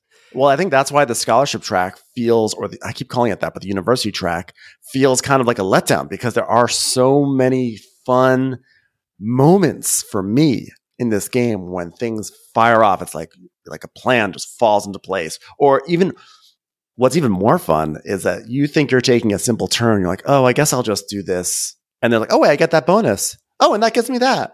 And that gives me that. And I just got a gold window. And it's just like, it's a snowball in your turn. It's just, for me, it's a great ride of emotions. And it sings for me. Sings. So it sounds like what you're saying is like just in the mentality of where your head space is when it is your turn in the game, you are relishing this kind of very rich decision space in that moment of like, there are so many things I can do and I'm being pulled so many different ways. That's exactly right. And there's a richness there of trying to gauge all of these different factors there. And then ultimately I just got to pick one and do it, and stuff's going to happen. And a lot of times it beautifully cascades. I relate to this. I think where like this may be a little bit different in terms of like what's pleasurable for me is that what you're describing there is sometimes a source of frustration for me, where because it is to me this feels like this is a tactical decision. I'm making this decision right now, and I think one of my criticisms, and maybe we argue about this fairly is like I feel like I've been felt frustrated that I can't implement more of a strategy, like it's a really long-term strategy, because when it gets to my turn, like I just have to deal with what's in front of me at that moment and make the best move at that time. And so I'm feeling frustrated that I can't implement a strategy. And maybe that's just kind of like the kind of games that I want to play, is that I want that longer arc. And so so the negative for me in this kind of, headspace of the game is that I did find myself at times being bored when it was not my turn. I'm trying to plan, I'm trying to strategize, and then it's going to change a lot. That said, generally, like when the person goes in front of you and they take the thing that you wanted and they're starting to do their turn and it's starting to cascade and you're cursing them under your breath, like in that moment, you are planning your next move and you're thinking about that. But I did find that there were times when I was not super engaged when it was not my turn. And I'm also feeling that pressure of like, now it is my turn. I wasn't able to plan so much. There's this giant decision space in front of me, and I'm in my head there's that internal clock going tick tick tick tick tick tick. Everybody's waiting for me, I gotta pick something. I'm gonna go with this, I think this is why you're actually so good at the game, because you're actually very good at this game. And I think the reason why you're so good is because you keep your head clear when it's not your turn. And what I do is when it's not my turn, I think, okay, I could do this. And I go plan A, and then I come up with plan B, because if plan A doesn't work, I could do plan B or plan C. I was like, because the truth is there are always so many interesting routes they can take where it's like, well, I really should work on, I should build up my gold production, because if I build up my gold production, clearly that will give me 1 gold. And that 1 gold is all I need to get up to 6 gold. And that will give me a book movement, which then gives me a technology. And then I can get a technology. And that's really important.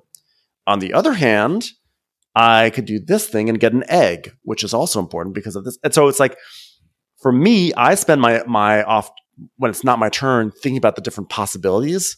And I love thinking about them. But then I think what happens is that I get tangled up in them. And then I overthink it.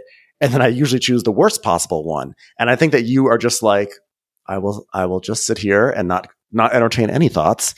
And then when it's my turn, I will look and I will clearly see what is the best option, and I will go forward.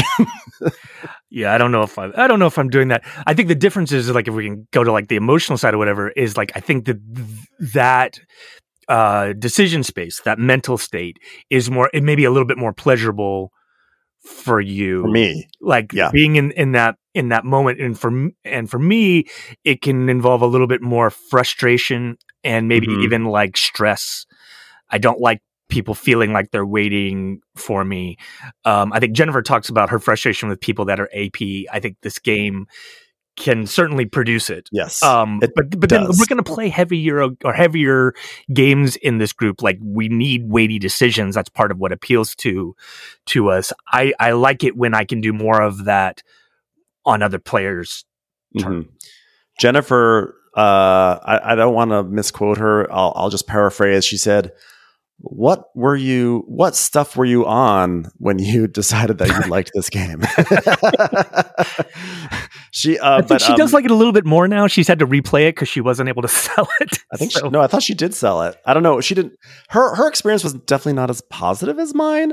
But I mean, I see what you're saying. I really do. It just has so connected with me. Like, I feel, if I may just like indulge in some hyperbole, I feel like when I play this game, I'm getting a hug. I just feel warmth. I feel like the decisions are really fun, and I feel like it's a warm experience. And I just love trying to figure out how all these things work together. I also want to point out, by the way, that this game actually does have a really good amount of variability. We did talk about how the tracks we could do different tracks, and we also talked about the side A, side B for the actions. Another thing I just want to point out is that road that we talked about, there's a road that's printed on the board, but you can actually overlay it with some other action spots, which really change it up. So I played a 3-player game last night, Trey. I played it with people who'd never played it before because I kind of wanted to get their read on it. Right. And so in the game that we played, the very first action spot on that road was that as long as you are here on this spot, anytime you do the upgrade action, you get 2 points and either a stone or a gold, you choose, which is actually, that really affects it. It affects like how fast you go up the road. It affects like what actions you're motivated to do.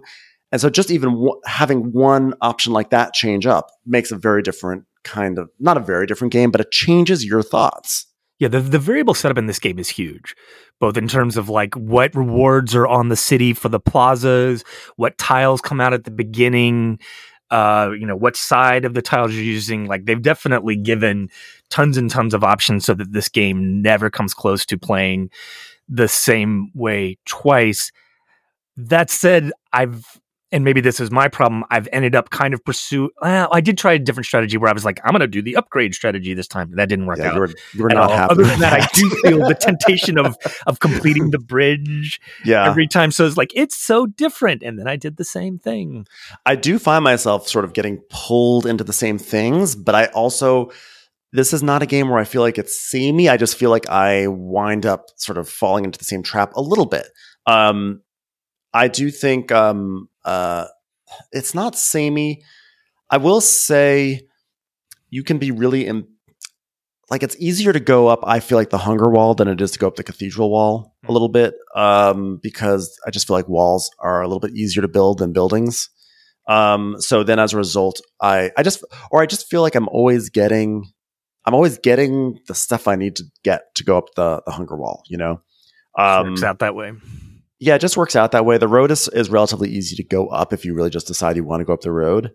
But what I like about this game too is, and maybe this is why it feels like a hug, it does feel like on almost every single thing you do, you get a reward in some fashion. Not going up, when you go up the university track, you don't get a reward, but usually the university track is a reward. But I feel like you always get something. And I think back to, I only played Darwin's Journey once. So the case is not closed with Darwin's Journey. I played Tekhenu twice. And those are both games where there's like a lot of stuff going on, and you can do this and it bounces off to that. You combo this with this and this and this. And I definitely felt like with both of those games, there was a lot of like, no, you can't do that. No.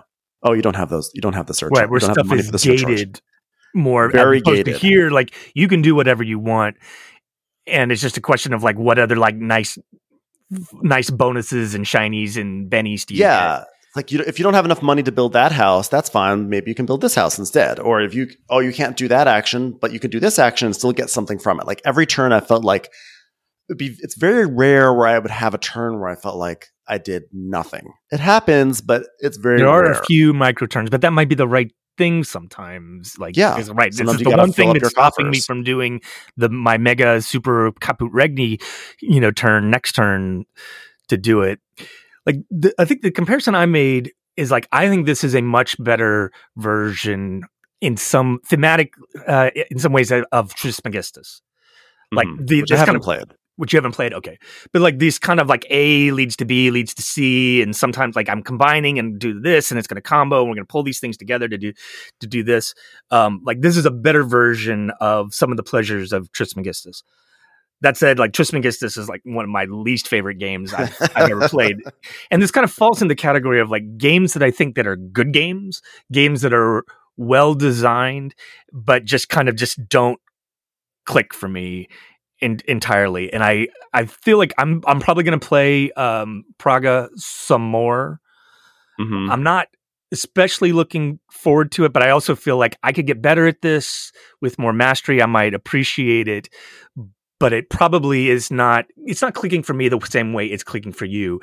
Yeah, it's definitely a good game, and I'm finding lots of bits of pleasure in playing it. But it's not sticking with you. It's not. Yeah, that's okay. Good. It's games. not sticking to you like an egg yolk on a bridge. We have so many great games to play with. Like we're making decisions about our time a lot of times, and so I'm not sure I'm eager to play this one again. At the same time, I recognize that this is a very good game that a lot of people will absolutely adore the way you do. I think one thing that it's actually very important that we discuss, which we haven't talked about at all, but I think this is a very important factor for people, is the interaction in this game. Player-to-player interaction.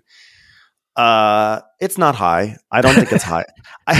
I think it's there. I think it's there because I do pay attention to how many resources people have.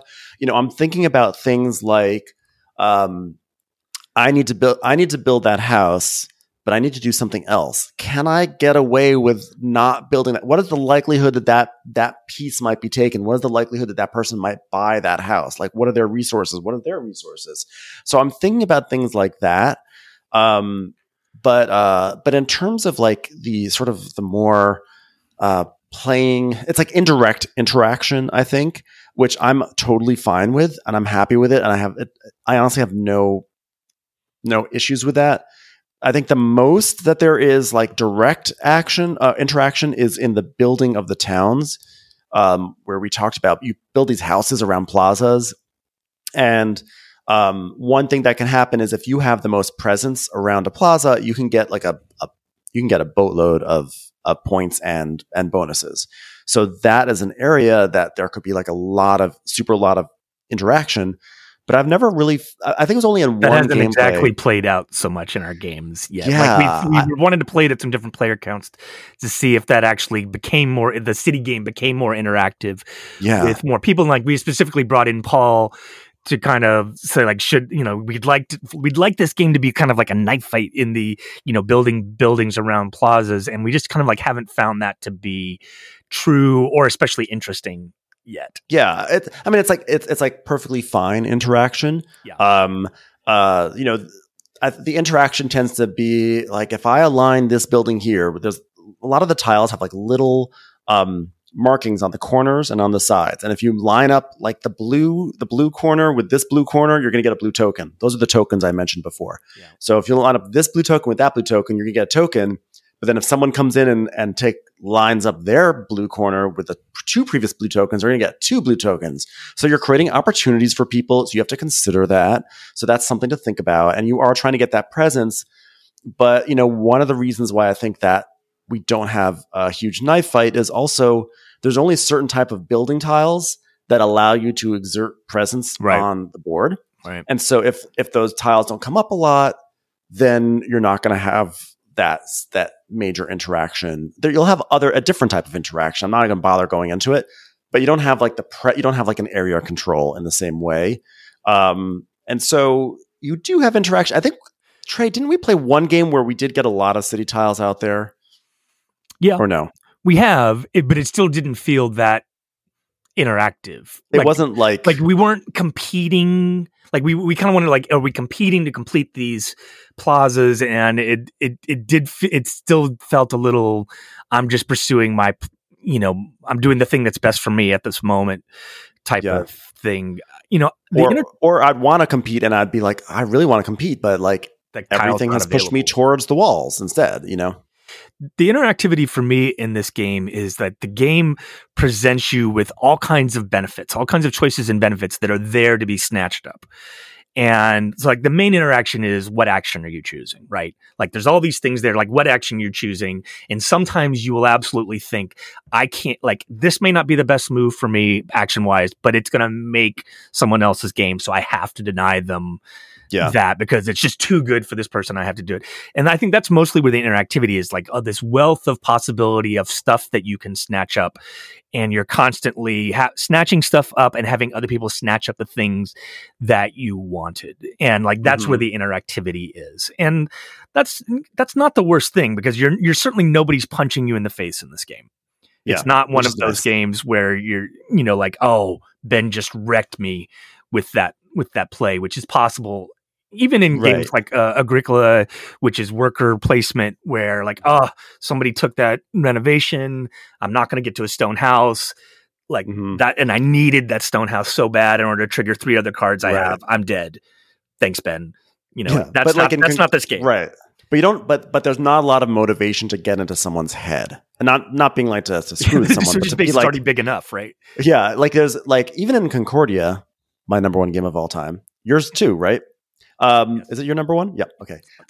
You do have a motivation to be like, what sort of cards do I think Trey is going for? What sort of place do I think he's going to be going next? Like you want to think about their motivations on a little bit of a deeper level.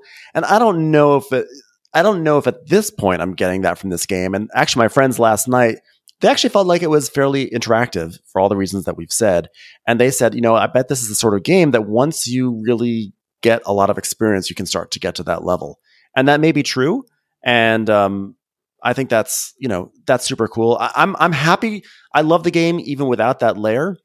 But for some people, they probably want that layer. And that's just something that I think people should be aware of if they're thinking about going into this game.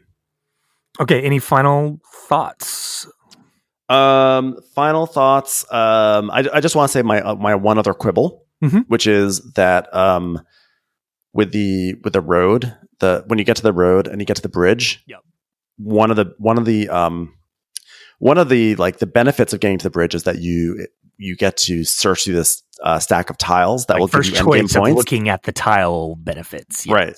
And so you've made your way all the way up that road, and then you find out like the tiles that are available to you have nothing to do they with don't your align strategy. With your game at all. Right. It's kind of a bummer moment. I guess one could say, well, that should tell you to speed up when you go up that road. Hurry up, so that way you know what those tiles are, and then you can work to maximize that. But that could be a little bit of a downer. That tends to be like a late game thing, as you complete the bridge and get these tiles. So it's hard. It feels like this should be let me build my strategy around this huge scoring card, and instead it's more like, did I get one of the things that aligns with what I've already done? Yeah. Not like that like, it's like, maybe if those were like public information, that might be cool. I don't know why it's private or hidden. So that's like one thing. I want to say that I have played this game at all player counts now, including solo. I actually never play solo games. I played this game solo twice. Wow. And there's a solo variant there's the solo game that's in the rule book, but there's one that's a better one that's actually on the TTS mod. And it's really fun. That may also speak to the fact that it translates to solo pretty seamlessly may speak to the interactivity a little bit. Right. But I played it all player upon counts. other human players. That kind of tells you something about tells you a little bit. The kind of game you're playing. Yeah.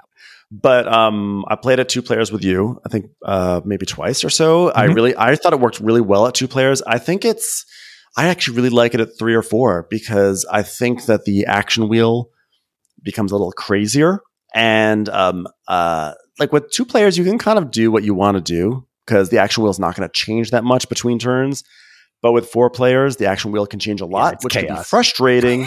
But it also is like really fun for me to be like, no, okay, well, I've got this. Oh, okay. Like opportunities are constantly changing. I have to say though, I just love it. I absolutely love this game. If you can't tell if you're a little bit more like Trey or me, then go on to TTS and give it a try. I absolutely adore it. Yeah, I absolutely would tell people to play this game, try it.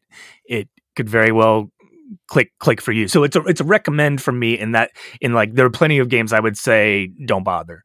This is not a don't bother. This is definitely like this may be the game for you. It might not. You won't know until you play. And it's definitely, if you're a game brainer, you know, like this is a game you should play and know about so that you can you can And I think that if you'd like Underwater Cities and if you'd like Pulsar 2849, I think there's a good chance you'll like this one because Underwater Cities has that concept of pairing and action. Same designer, yeah. Underwater Cities has the idea of like pairing an action in that case with a card, but it's like pairing 2 actions together. What happens when you pair these 2 things together, which is what you have on the wheel. And Pulsar 2849, I feel like a little bit more than Underwater Cities is really all about big combos. So, I feel like I see the DNA in his previous games in this one, and I love both of those games. So this one is just right up my alley. All right, let's transition to our co-host segment. So Ben, tell me how our topic came about for you. So getting into your feelings while gaming, it's something I've noticed I've been doing a lot more. And I'm like, I don't like that. I don't like getting into my feelings when I game. And it's just something that I've been thinking about. Like, why am I doing this? There's been a lot of talk about mental health during the pandemic, self-care and this or that. And, it just made me think in general about how one behaves at a table when you're not having fun. How do you handle it? Right. What obligations do you have to honoring your emotions? And also what obligations do you have to being a good game player and a good member of a social experience, Right. And, so I just started thinking about that, and I thought it might be, especially because when we played Praga, there was one time when you definitely had a not very fun experience, and I was actually a little concerned that when we came in to talk about it, I was like, is this going to be the end of our friendship? Am I going to be like, I love this game, and you're going to be like, I hated this game, it made me miserable? I was like, what's going to happen? Bad person for liking this game. I know. I was like, I thought we were going to have a big fight. I thought we were going to have a big podcast. Like, this is going to be the one. But didn't you tell me that you were like worried about like how people were perceiving you like as a fellow player? Yeah. Right? So one thing that happened was I was playing Twilight Imperium over in December, and I was playing with someone that I didn't know, and I noticed that sometimes when I game, I kind of slip into a persona of some sort, and my persona is I sort of make certain kind of jokes, I make kind of certain comments that I sort of was thinking back, and I was like, am I just being a dick? like this person, like my friends know me, but this person doesn't know me. Is he like, who is this dick? Right. And I'm like, I don't want people to think that of me. And it got me to think about like, who am I? Like what is going on with why do I adopt this persona? And I tell myself, Ben, don't act like that. And it happens a lot in social deduction games. And this is what always gets me in trouble. Like, Ben, don't behave like this. Just like, be chill and be fun. And despite my best efforts, I slip into this like gaming persona every single time. And what is this persona? What is it like? Are you saying it's like more aggressive, or what is this game? Little snarky comments here and there. If you be like if you do something to me like, oh, that's fine. I'm gonna come and get you. I don't know. Like I just have like this like it's hard to describe, but like vengeant. So this is exactly like table image. Like you almost feel like this is a persona that you like maybe don't have as much control over as you would like, or Yeah, well, I mean, so this is a little different than getting into your feelings, but they're very linked, right? It's not like what is my table image? It's like my behavior changes. And I actually talked about it with my therapist. I was like, why do I do this? What is going on? And on some level, there is a level of vetting that happens, like, because this is my humor, right? Like I'm acting snarky, whatever. It's my humor, and if you're laughing along with me, if you're getting the joke, that means that you also accept me, right? Right. And that I am like that you're a friend. So, so if someone is not laughing along with me, then I actually will probably feel on some deep level some danger, right? Sure. This is someone who doesn't accept me. And by the way, the fun thing is that when you're gay, like 95% of everything can stem back to being a young child who's closeted, right? So like everything is about like, oh, if someone doesn't accept it, you're in danger. You're in danger of your biggest secret ever coming out. Like everything comes back to that. It seems like, yeah. I mean, I don't know. I'm not going to speak for everyone who's like that. I'm just sort of being jokey, but it's true. No, but that's what you're experiencing. That's what my experience. So like it's surprising to me that this persona actually has it has roots in deep childhood stuff, right? And it is about like, am I safe at the table? And then there's also, for me, there's an element of I also feel an obligation to be kind of entertaining a little bit. Right. Like it's, so I am kind of putting on a persona, but I'm also I'm sort of entertaining. Sometimes that entertainment is to be a little bit of a villain. Sometimes it's just to get the conversation going. And again, that obligation to be an entertainer at the table, again, stems from. Well, sometimes you feel like responsible for the game. Like if you put it together, if you brought people together, like even online, you can be like a host. Yes. And you feel a certain responsibility to other people's happiness and enjoyment. Right, because the thing is this. So here's another way that's really fascinating for me about how this ties into my childhood and growing up as the closeted gay little boy, is that one of my personality qualities is that I'm quote unquote best little boy in the world, which is that I didn't know this one. Yes, best little boy in the world, which is that when someone asks you to do something, you do it exactly as it should be, like your A's on your homework. You don't get in trouble. You keep you keep everything going smoothly, because if you don't do that, then by doing that, you become a little invisible. No one's ever looking at you critically. No one's considering you, because the moment that they do, they may know you're gay, right? Like that's like on the psychological level, that's where it works. And it probably extends to beyond homosexuality, and other people probably, it's not just gay people who experience this. But so I think that the entertaining, the aspect of I'm here trying to make this an entertaining experience is about I'm here trying to make this a smooth and fun experience, because if it's not fun, then it's not moving along. And that might even be dangerous, a dangerous situation for me. Yeah. Right. So when you're having a bad time, like, do you have a responsibility to actually like let other people know? Well, this is where I grapple, because if I'm having a bad time, I hate letting people see it, because I don't want my bad time to influence their good time. To become other people's bad time, right? Yeah. I don't want to yuck on their yum. And there's probably a part of that, which is that if I make them have a bad time, I am not creating a smooth and pleasant social situation, which is, again, what I just described as necessary for me to feel like I'm not in danger. But I've also been a host before, and I am so prone to host anxiety. Do you get prone to host anxiety ever? When you're putting together a game? I feel like you don't. I feel like you're actually very self-assured about that kind of stuff. Well, it's nice of you to say that. I think it's more that like I don't end up being the host too often. Like we have so many kind of they're not exactly alpha gamers, but we have plenty of people that put together stuff. And so I don't have to very often. So I may skate by on that and not feel that responsibility the way that Tom or Matt or Jennifer might some other time. So I don't want to speak for them on that.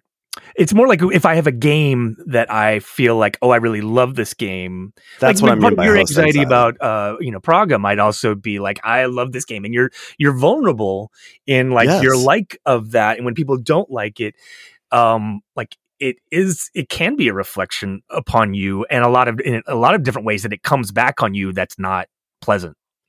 Yeah, and actually one thing that I've been really happy about is that I have surprisingly found that your feelings about the game have actually not really impacted me that much, in a way that I'm not being that in a shady way, like, well, it doesn't affect me. But it's like I've actually been happy, I think, because I have been working on myself. I'm happy that I've been able to be like, this has been my experience, this is how I feel about it. And you not liking it has not detracted from me. Because a lot of times if someone doesn't like a game, or even a movie or a TV show, Sure. sometimes I see that content through their eyes. Like I can imagine why they don't like it. And then it kind of ruins it a little bit for me. And I've talked many times about this game Iki that I love. I've talked about it on the podcast. And I remember one time bringing it to some friends, and I've like loved it. This was a 10 for me. And then one friend like hated it and said this, he didn't like this, he didn't like that, he didn't like that. And like the whole game was like, ugh. And it kind of like took some of the glow off of Iki for me, and I haven't been able to get it back. And that kind of like, that makes me sad. And so I don't want to ever be that person to someone else's Iki, you know? Sure. No, I get that. I mean, I think it's good that we're having this conversation, because I feel like this is an area that I honestly fail at all the time. Mm-hmm. Like people, like I'm really eager to have this conversation. I also feel like I have almost nothing to offer because I do this poorly. I know that there are times where I get in an emotional state. I let people know, and it does affect their pleasure of their experience of the game. Like I don't want to be that problem, but sometimes I am that problem. And I think maybe to kind of turn it back to not the ways that we can be prescriptive, but like there are legitimate times where you're put in an emotional state, and you're absolutely right to communicate with people that you're feeling bad about something, and you need to call attention to it. Like I think you mentioned, like sometimes you feel like you're not being heard. Mm-hmm. Yeah. And like that, like you do need to let people know about, not to put that on you, but like there's times where like we do have to communicate if people aren't having a good time, so we can correct that, if that makes sense. But I almost think that like, yeah, I mean, like, so for me, I don't like showing people that I really don't like a game, because I feel like when I don't like a game, I become a real jerk about it. Like I feel like I just become passive aggressive and snotty and everything. I'm like, I don't want that. I don't want to let that out. I don't want to bring that into the space. But at the same time, I think actually one of the benefits, Trey, of you saying like, if I don't like something, sometimes I get in my feelings and I can't control it, just comes out, is that in a sense that because that is such a quality of you, that if you are in your feelings about something, we all know, okay, this is Trey and his feelings, but it has no bearing on my feelings. This is what he's going through. It's almost like, because it's actually part of like your gaming experience, it actually makes it maybe less somehow. Actually, it actually is like, just like, it's easy to say like, well, that's just Trey. That's like Trey doing Trey's thing, which is not to be dismissive of you, but it's easy to be like, oh, that's just Trey. He's in his feelings right now, but I know I'm not in my feelings. So in a way, it actually does you a service, because it's actually this sounds like brand.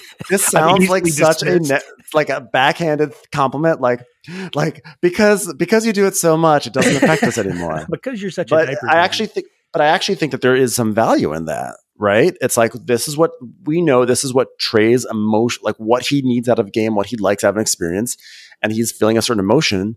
Because then on the flip side, when you actually really like a game, it's actually really, it's great, because it's like Trey loves it. Like there's the joy highs that and lows. Yeah, the joy that you exude as a result is also really wonderful. It's also the case that, like during the last year with COVID, like I have found the effects of isolation, doing so much stuff online, not seeing my friends, not seeing family or whatever, is that like all of the tension and stuff that's wrapped up in the pandemic manifests in totally uncontrollable ways. Yeah. Right? Like it's weird when stuff comes out. And Absolutely. and I like have a moment and like I can't even point to like why I'm in a funk in this moment. You know, and like you try to draw a line between this, and sometimes like it just doesn't exist. It's just an accumulation of stuff, and it's just frustration, and it kind of comes out. And it's also like it's what's always so surprising is that like when it's happening, you know it, and you're saying just stop being this way, just like be a normal person, it's just a game. But you can't. You can't. And I find that I will become impatient. I'm much more impatient now. Like if I'm playing and someone is not picking up a rule quickly, I'm more impatient than I was before. Or if they can't, I'm really impatient when people can't figure out an interface. I'm like, it's been like a year. You should know this by now. But that's not fair. I mean, people take in input in different ways, you know. But I'm impatient. I think that's. But part that of might it. even affect like who you play games with, though. Like if someone hasn't mastered some base level of technology after a year of pandemic, like they're just not gonna. Like, unfortunately, sometimes that means you don't end up playing with them. It's true because I'm becoming too impatient, and it's more of like a games should issue. be fun. Like this is not some chore. This is not a responsibility you have to play games with certain people. We do this because we enjoy other people's company and we want to have a nice time.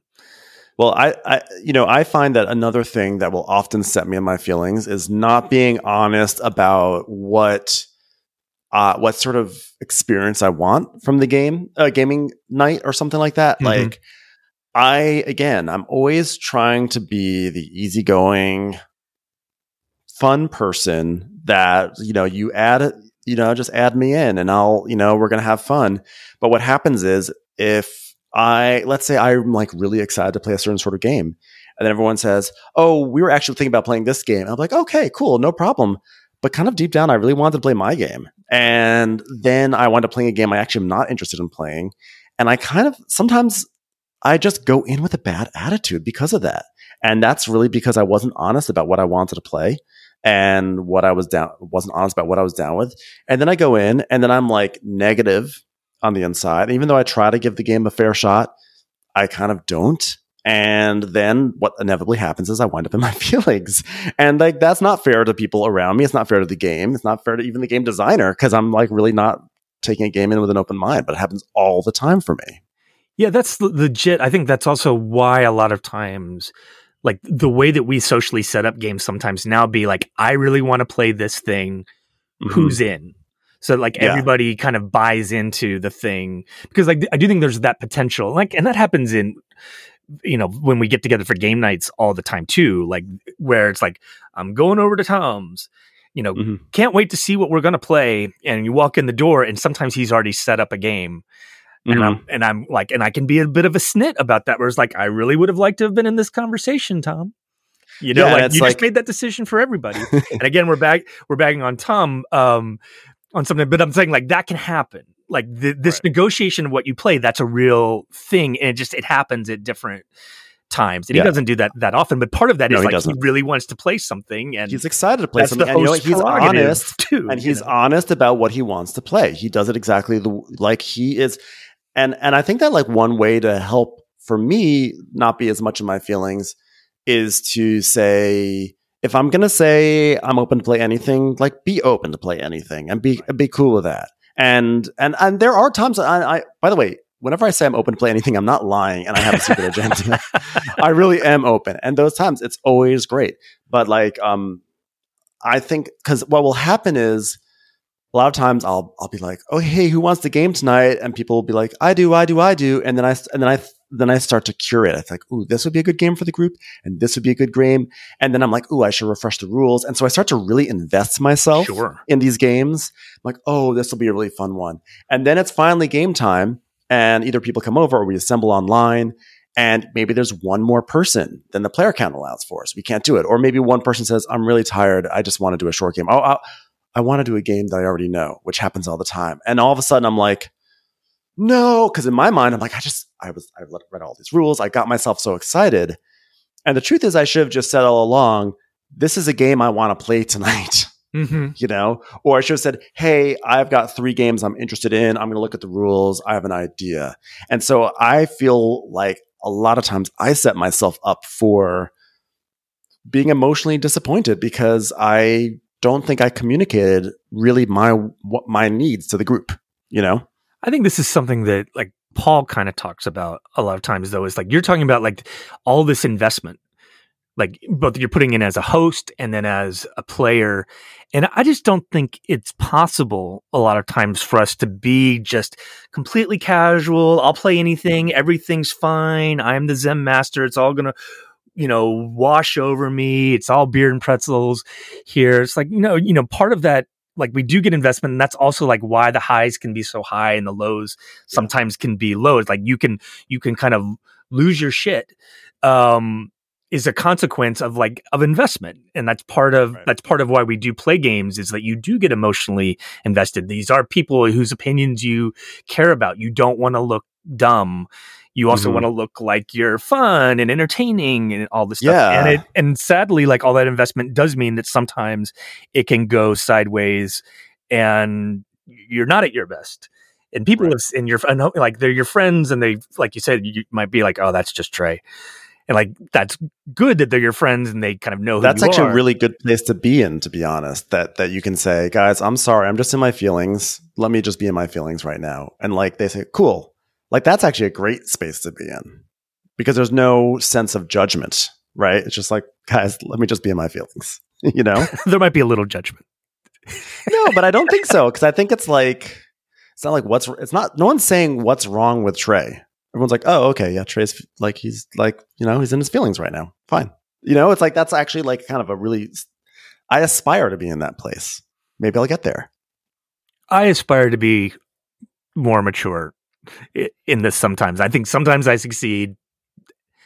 Sometimes I don't. I wish I succeeded more. I'm glad that, you know, like, you know, in my experiences with you that I haven't, you know, maybe there's sometimes where I've impacted your fun of games. I hope it hasn't been too much. I think it's bound to happen sometimes. I mean, I was specifically thinking of like, there was a time where me and Tom were playing Terraforming Mars, and I was getting very frustrated because we were playing async and we were having trouble like getting everybody kind of to play at any kind of rhythm.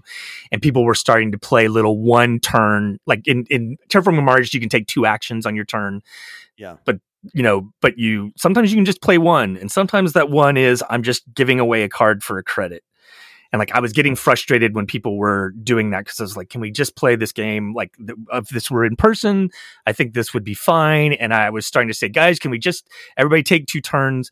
And like you correctly said, Trey, I'm playing my game. I'm going to play my game. You know, yeah. And I got okay, back off. And I actually was really in my emotions in that game. Because it was kind of funny. It's always so funny when you look back. You're like, why was I ever in my emotions? But I was in my emotions because maybe it wasn't that game, but the next game, you like just ransacked me. You like every attack card that came out. I killed every plant. Every plant you had. You attacked me so hard, and like it killed my engine.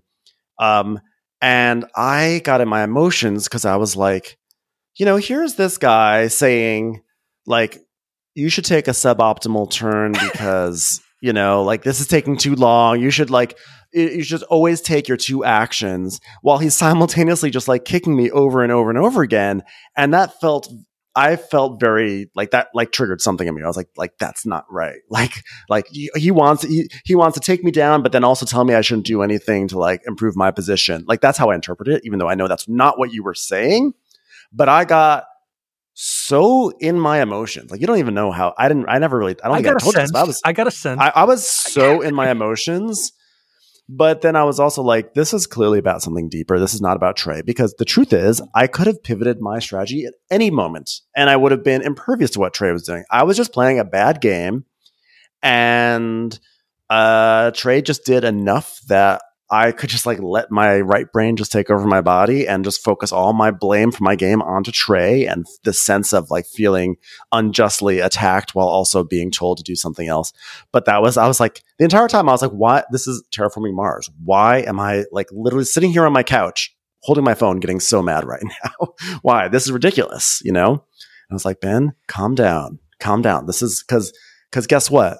I think the next game, I think I went and attacked you like crazy. And I was like, that sometimes is just the game. It's just the game. The directed aggression of Terraforming Mars is like my least favorite part of that game, and I'm still not convinced that it's necessary. I feel like there's enough interaction anyway, but like my emotional state with Terraforming Mars is like I don't like the directed aggression in the game, but it's there. So if I'm going to play this game, I'm going to You're allowed to, of course. You know, absolutely. I'm absolutely. I take Ben out with this asteroid. Yep. I've never been triggered by in what 5 years since that game came out, 5 or 6 years. I've never been triggered by the directed aggression. It's always like, ugh, that's annoying. It's like a moment like, fine. But that game is like where maybe because of whatever stress I was feeling in my life, whatever was going on at that moment, it like you unleashed a monster in me at that moment. And I was in I could not get out of it. I could not get out of my feelings until I went to bed. And then the next day I was like, okay, I think that game also might have been more emotional because I feel like that game was more competitive. Like, I think we were explicitly we'd played some games of Terraforming Mars. We'd kind of messed around with the app. We'd played some games, and now we had brought in Tom, and we were like, okay, now we're playing for real. Now, then we're going to play a real competitive game of Terraforming Mars here. And so it felt like there was a little bit more at stake. Yeah. But I remember I was definitely sending several passive aggressive text messages and you communicated your emotions. I'm not sure. You definitely established some boundaries. And I was like, I am not going to agree to this mandatory always do 2 action. I was like, I'm not doing that. Absolutely not. You have destroyed my plants. I am going to do what I have to do to rebuild myself, sir. Message received. Okay, so any final thing you want to say about being in your feelings here? I mean, I don't know. I mean, I just feel like, I aspire not to be as much in my feelings. I think it's okay to be in your feelings are your feelings. Sure. I think there's a line between being in your feelings and yucking on someone's yum. Right. And if I am really just not enjoying a game, I'm aspiring to let that out at the end of the game. It's like, when you watch a movie and someone's going, oh, this movie sucks. And you're like, you know what? You may not like it. Let me be in this bliss for a moment. Right.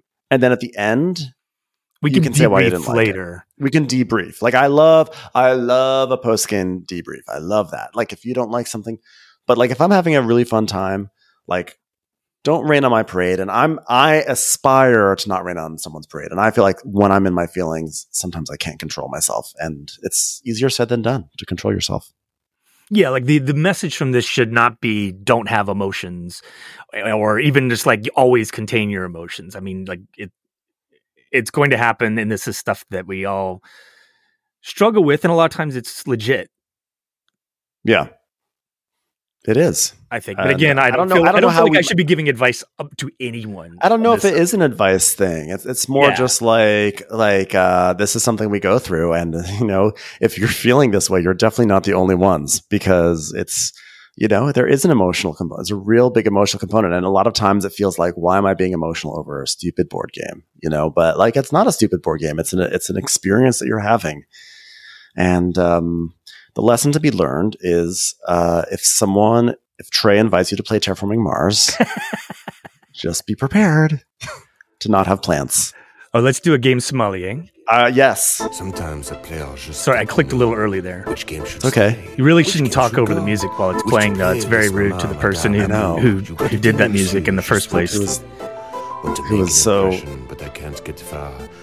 strongly. You want to hear every word French accent of this accent. Show me the way to the master, the game sommelier. Okay, we have a message from, I believe this is pronounced Thijs, or that's my guess.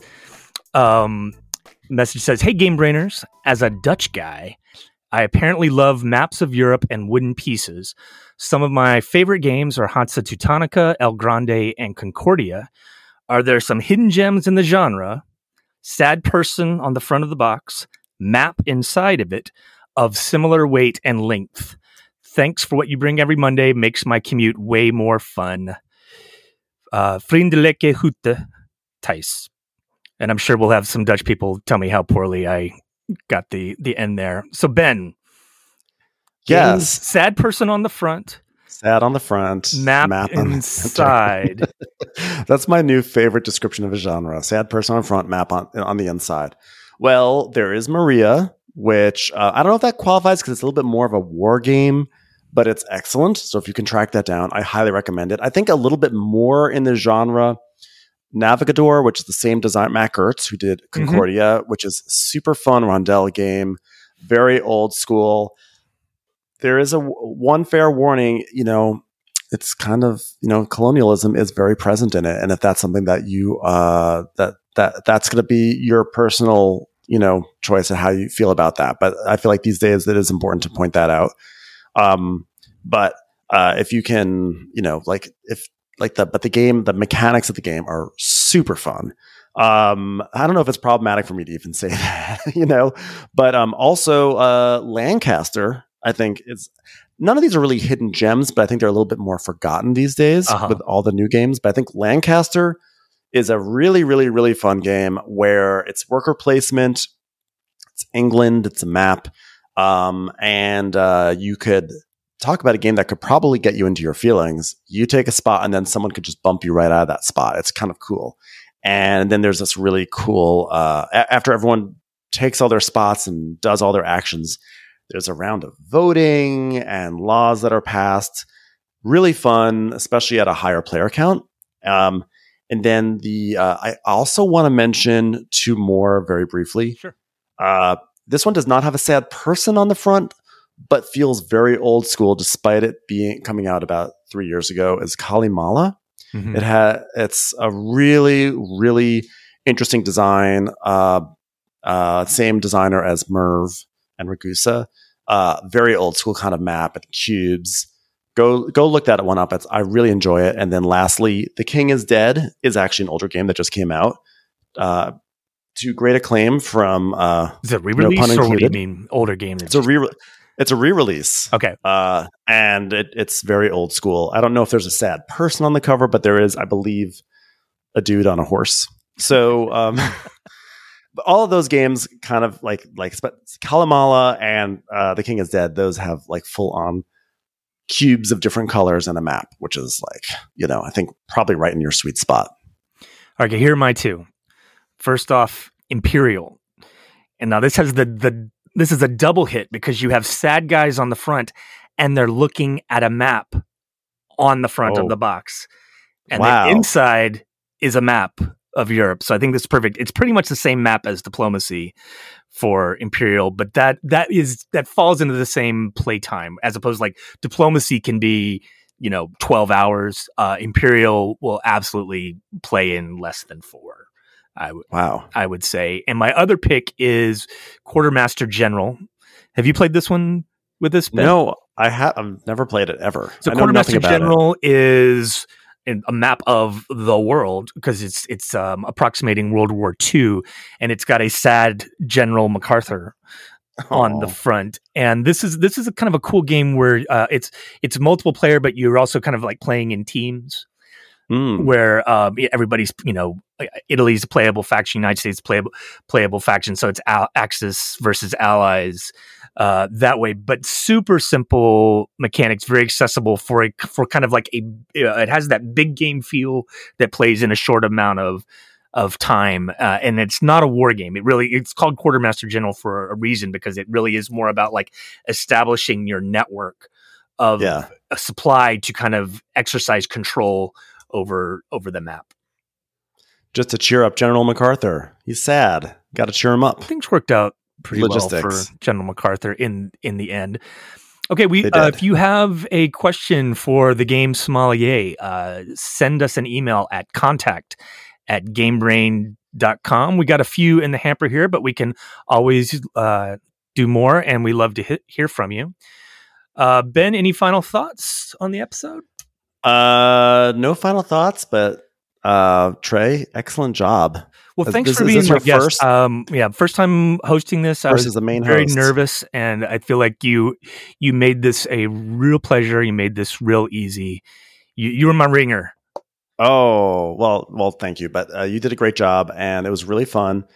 And I really enjoyed this episode, and I hope that I hope people who are intimidated by 18xx feel inspired to go check out 18xx.games. I hope people who are feeling insecure about being in their feelings have a little bit more, things to think about now about that. And I hope that people really try Praga Caput Regni, because I absolutely love it. So what else can be said, All right, thanks. Well, this was episode 101. We've come a long way, baby. And thanks to everybody out there who listens to us. You're part of the reason that we're still doing this, and happy that we kind of have this extended community of Game Brainers here. Absolutely. You have been listening to Game Brain, produced and edited, maybe sometimes, by Matthew Robinson, Tom Donnelly, and Trey Alsop. Special thanks to Daedalus for our incredible music. More on Daedalus at GameBrainPod.com. You can reach us by email at contact@GameBrainPod.com or on Twitter at GameBrain_pod. Thanks for listening, and go play some games with friends, or go make some friends with games.